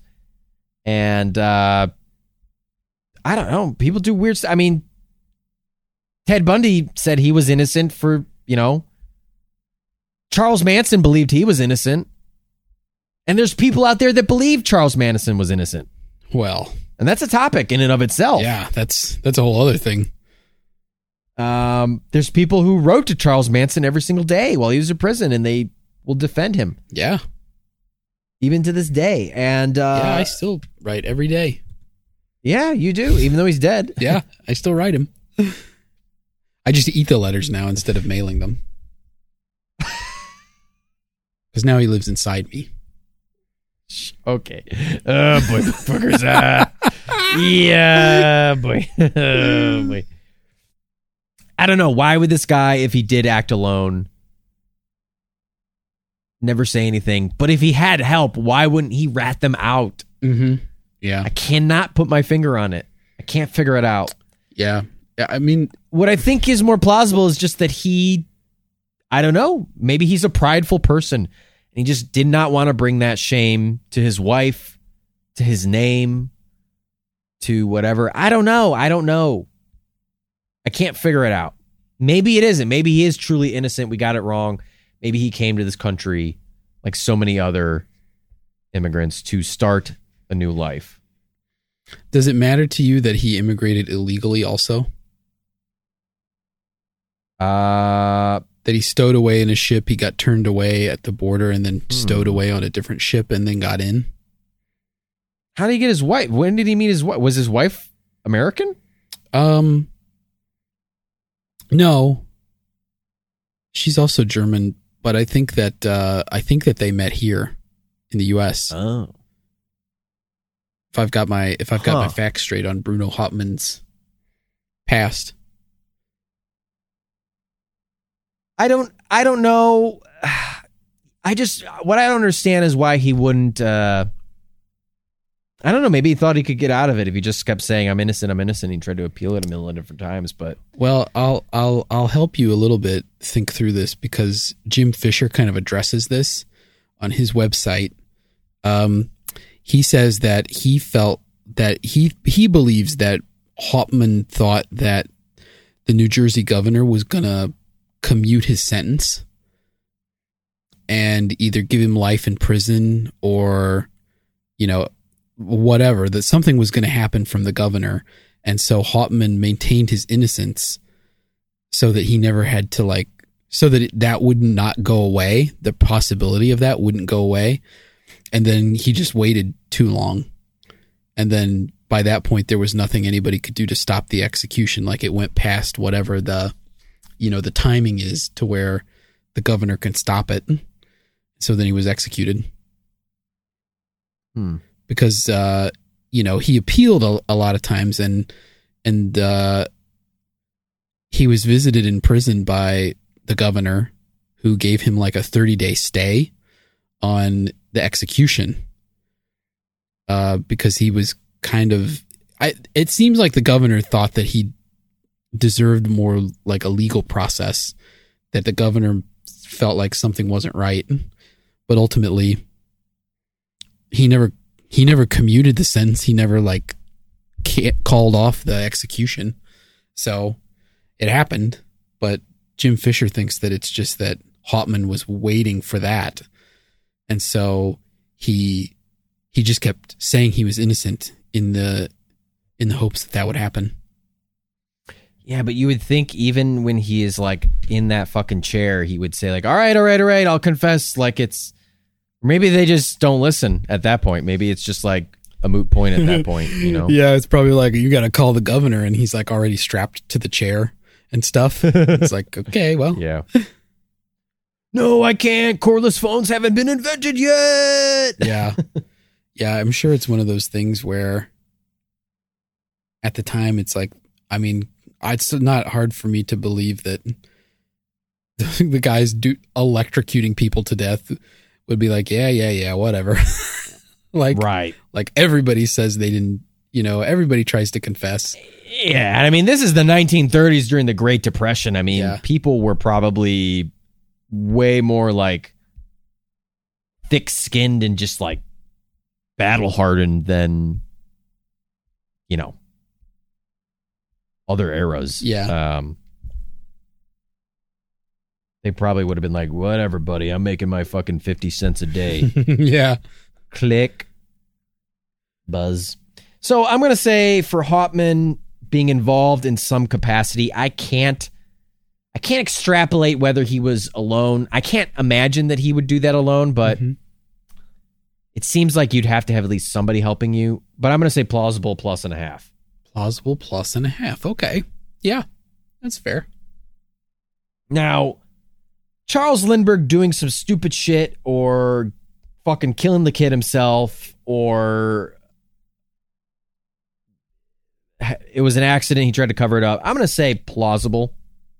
I'm going to do the bullshit and say straight down the middle. Both doing that. I can't figure it out, yeah. But he took over the whole investigation. Did he do that because he's Charles Lindbergh and he's kind of an asshole, or did he do that because he was trying to steer it a certain way? It is bullshit that only him and fucking Jaffe went to go meet this guy. That makes no fucking sense. Why wouldn't you have at least some kind of undercover fucking police guy or anything there to help, an extra pair of eyes and ears to help figure out who the fuck they're meeting? Yeah. That is so sus. Yeah, that's the story, is that Schwarzkopf really wanted them to have police presence there so that they could trap whoever they were meeting and apprehend them. But of course, Lindbergh said no, because he was afraid that would endanger the life of his child. So he insisted that it was just him and Jaffe that went to meet the guy. Oh boy. Yeah, that doesn't, I don't look favorably on that. I understand the motive. I understand that he doesn't want to endanger his kid, but it's they already warned you though to not do this, and you did the exact thing. Like immediately, you did the thing they warned you not to do. So, why are you so concerned now? Right. Like after they already told you not to. I don't know. It's also kind of like they really want the ransom money. I don't think that. I don't know. Maybe this is naive as well, but like, if the criminals wanted to kill your child, they probably would have killed it, don't you think? Like, if they had the opportunity to kill the child, they would do. If they had the opportunity to slay the child, they would slay it. I don't know why I'm saying it like that. They would. Thank you. Decimate the child. Thank you, Winston. We will kill the children in the beaches. We will kill them in the fields. If they had the opportunity to kill the children. I'm trying to do like a Werner Herzog and it did not work. Yeah, I was really confused about what that was.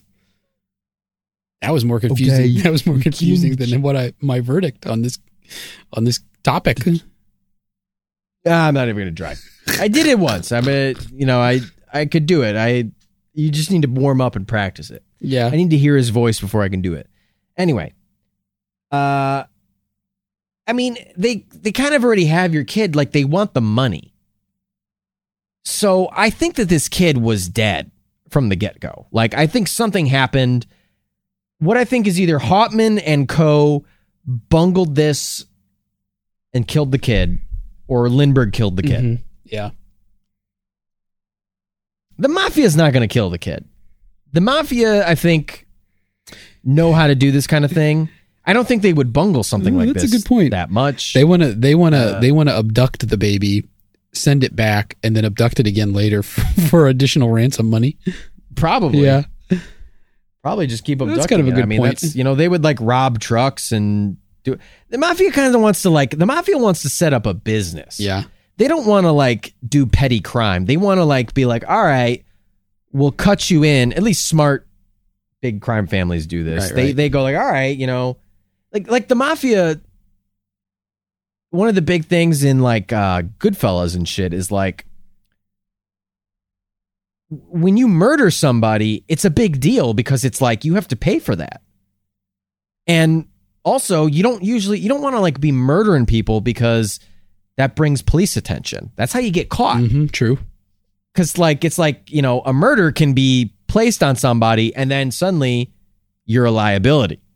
So, spoilers obviously for Goodfellas, when Joe Pesci's character goes and murders the guy in the fucking club where they're doing the illegal activity, like their bar where all the shit goes down, that's a big fucking deal. Because obviously, one is he murdered a rival crime family, and you kind of have these people who are off limits in these crime families. Yeah, there's like this weird code of ethics or code of honor amongst them where it's like, all right, well, these are my untouchables. You don't touch them. I don't touch yours. You know what I'm saying? So I don't think that like the mafia would sit there like and bring all that attention on themselves and go fucking like murder the most famous man in America's child, right? And then have their whole operation get exposed. I mean, yeah. If anything, they would like work with Charles Lindbergh. We're gonna be like, listen, we're gonna stage a kidnapping. We're gonna blame it on this dumb German guy. And that's how we're going to make money. We're going to take a cut of the ransom. You're going to take a cut of the ransom. And then we'll go have some fucking pork rolls. Yeah. Which is what everybody in this story really wanted to do the whole time. So I'm actually going to give Charles Lindbergh and the mafia both. I need to. What, you need the scale? I need to look at the scale. Yeah. I need to look at the fucking scale. I look at the scale every time we have a verdict. It's just, I can't do it without looking at it. I don't remember what's there. Feel like you're going to be in the red on this. No, I'm going plausible plus. Well, okay. All right. So it's still less than just Hauptmann? Yeah. You don't know me, Andy. Yeah, clearly, obviously. But it's still, I'm giving it more than just plausible. I'm actually changing it. So I'm saying Lindbergh and the mafia.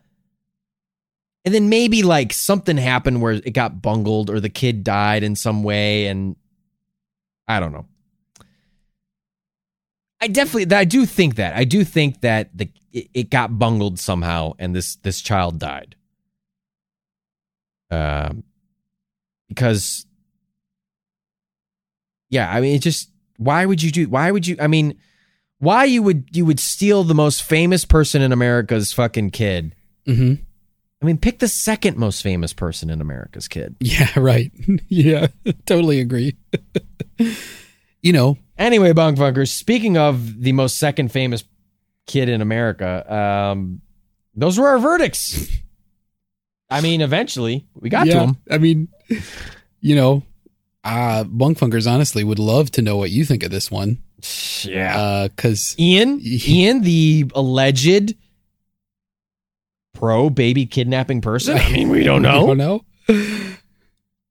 know. I mean, no matter. Let's hear what he has to say. I mean, all we can surmise right now is that we don't know where Ian's going to be on plausibility, but he's definitely going to agree with the outcome. That a baby was kidnapped. Yep. Nothing of value was lost. Yeah. Look, everything turned out the way it should have.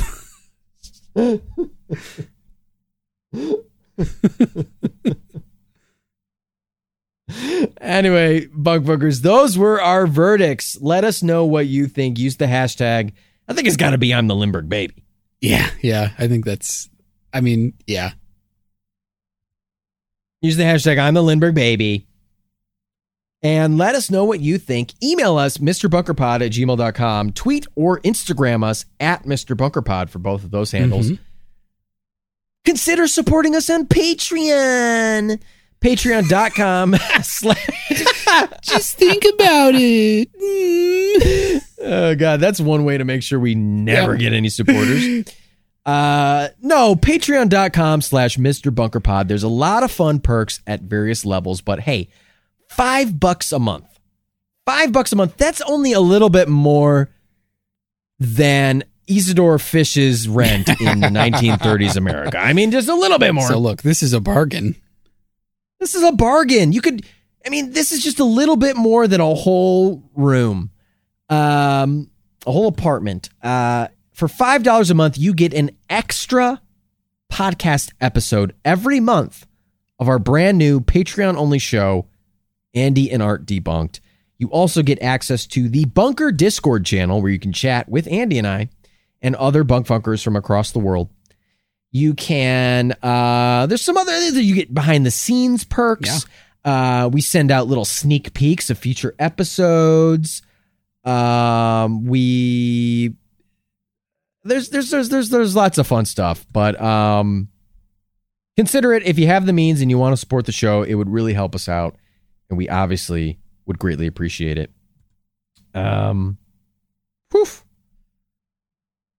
What an episode, Andy. Wow. Yeah. This one's a doozy. Yeah, I did not feel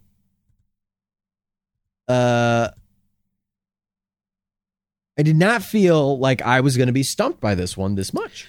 But I was stumped. I have to agree with you. I kind of thought initially we started looking into this, I was kind of like, okay, I get the gist of this. Like, seems cut and dry. I can see why there's some questions here, but I was left feeling much more conflicted at the end than I thought I was going to be. Yeah. And yeah, I don't know what to say other than what I already said. If you're the Lindbergh baby, I mean, come fucking message us. Yeah, we would love to interview you for the Goo Goo Gaga. Goo Goo Gaga. We speak baby. We're both fluent in baby. So we're both big babies. I mean, we can only assume that the Lindbergh baby did not grow up, even if still alive, has remained a baby for the last 80 years. Yeah, it definitely would not be an 80-year-old adult at this point. No. It would be a tiny baby still encapsulated in that babiness. Yeah, exactly. I mean, if it's the classic philosophical argument. If Ian Hamilton kidnaps a baby, does the baby continue to grow? The answer is no. Baby stays a baby. Yeah. It's like Schrodinger's cat. This is Lindbergh's baby.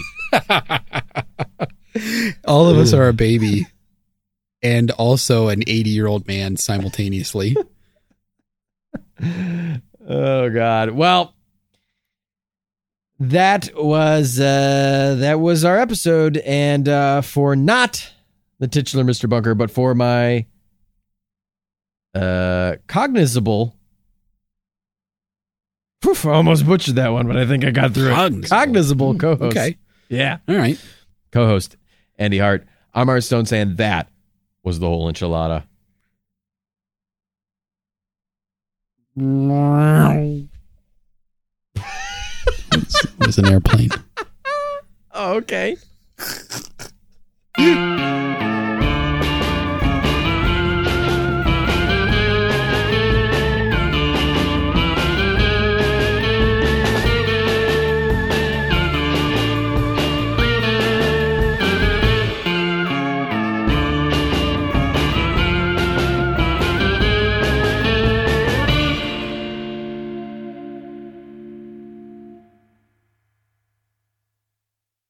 Ever heard of Stoicism? Chances are, if you have, you've heard of Stoicism with a lowercase s and not Stoicism with an uppercase S. Lone wolves, no emotions, antisocial behavior, cold indifference. All that is Stoicism with a lowercase s. Stoicism with an uppercase S is the ancient Greek philosophy and virtue ethics framework that centers on service to the cosmopolis, to include your family, friends, community, and planet, and the development of a good moral character. My name is Tanner Campbell, and I'm the host of Practical Stoicism, a 3 times a week podcast teaching Stoic principles and concepts to anyone interested through the exploration of texts and deep dives into various moral topics. You can find Practical Stoicism where you're already listening to podcasts by searching for Practical Stoicism or by going to stoicismpod.com. I invite you to give it a listen today. You just might like it.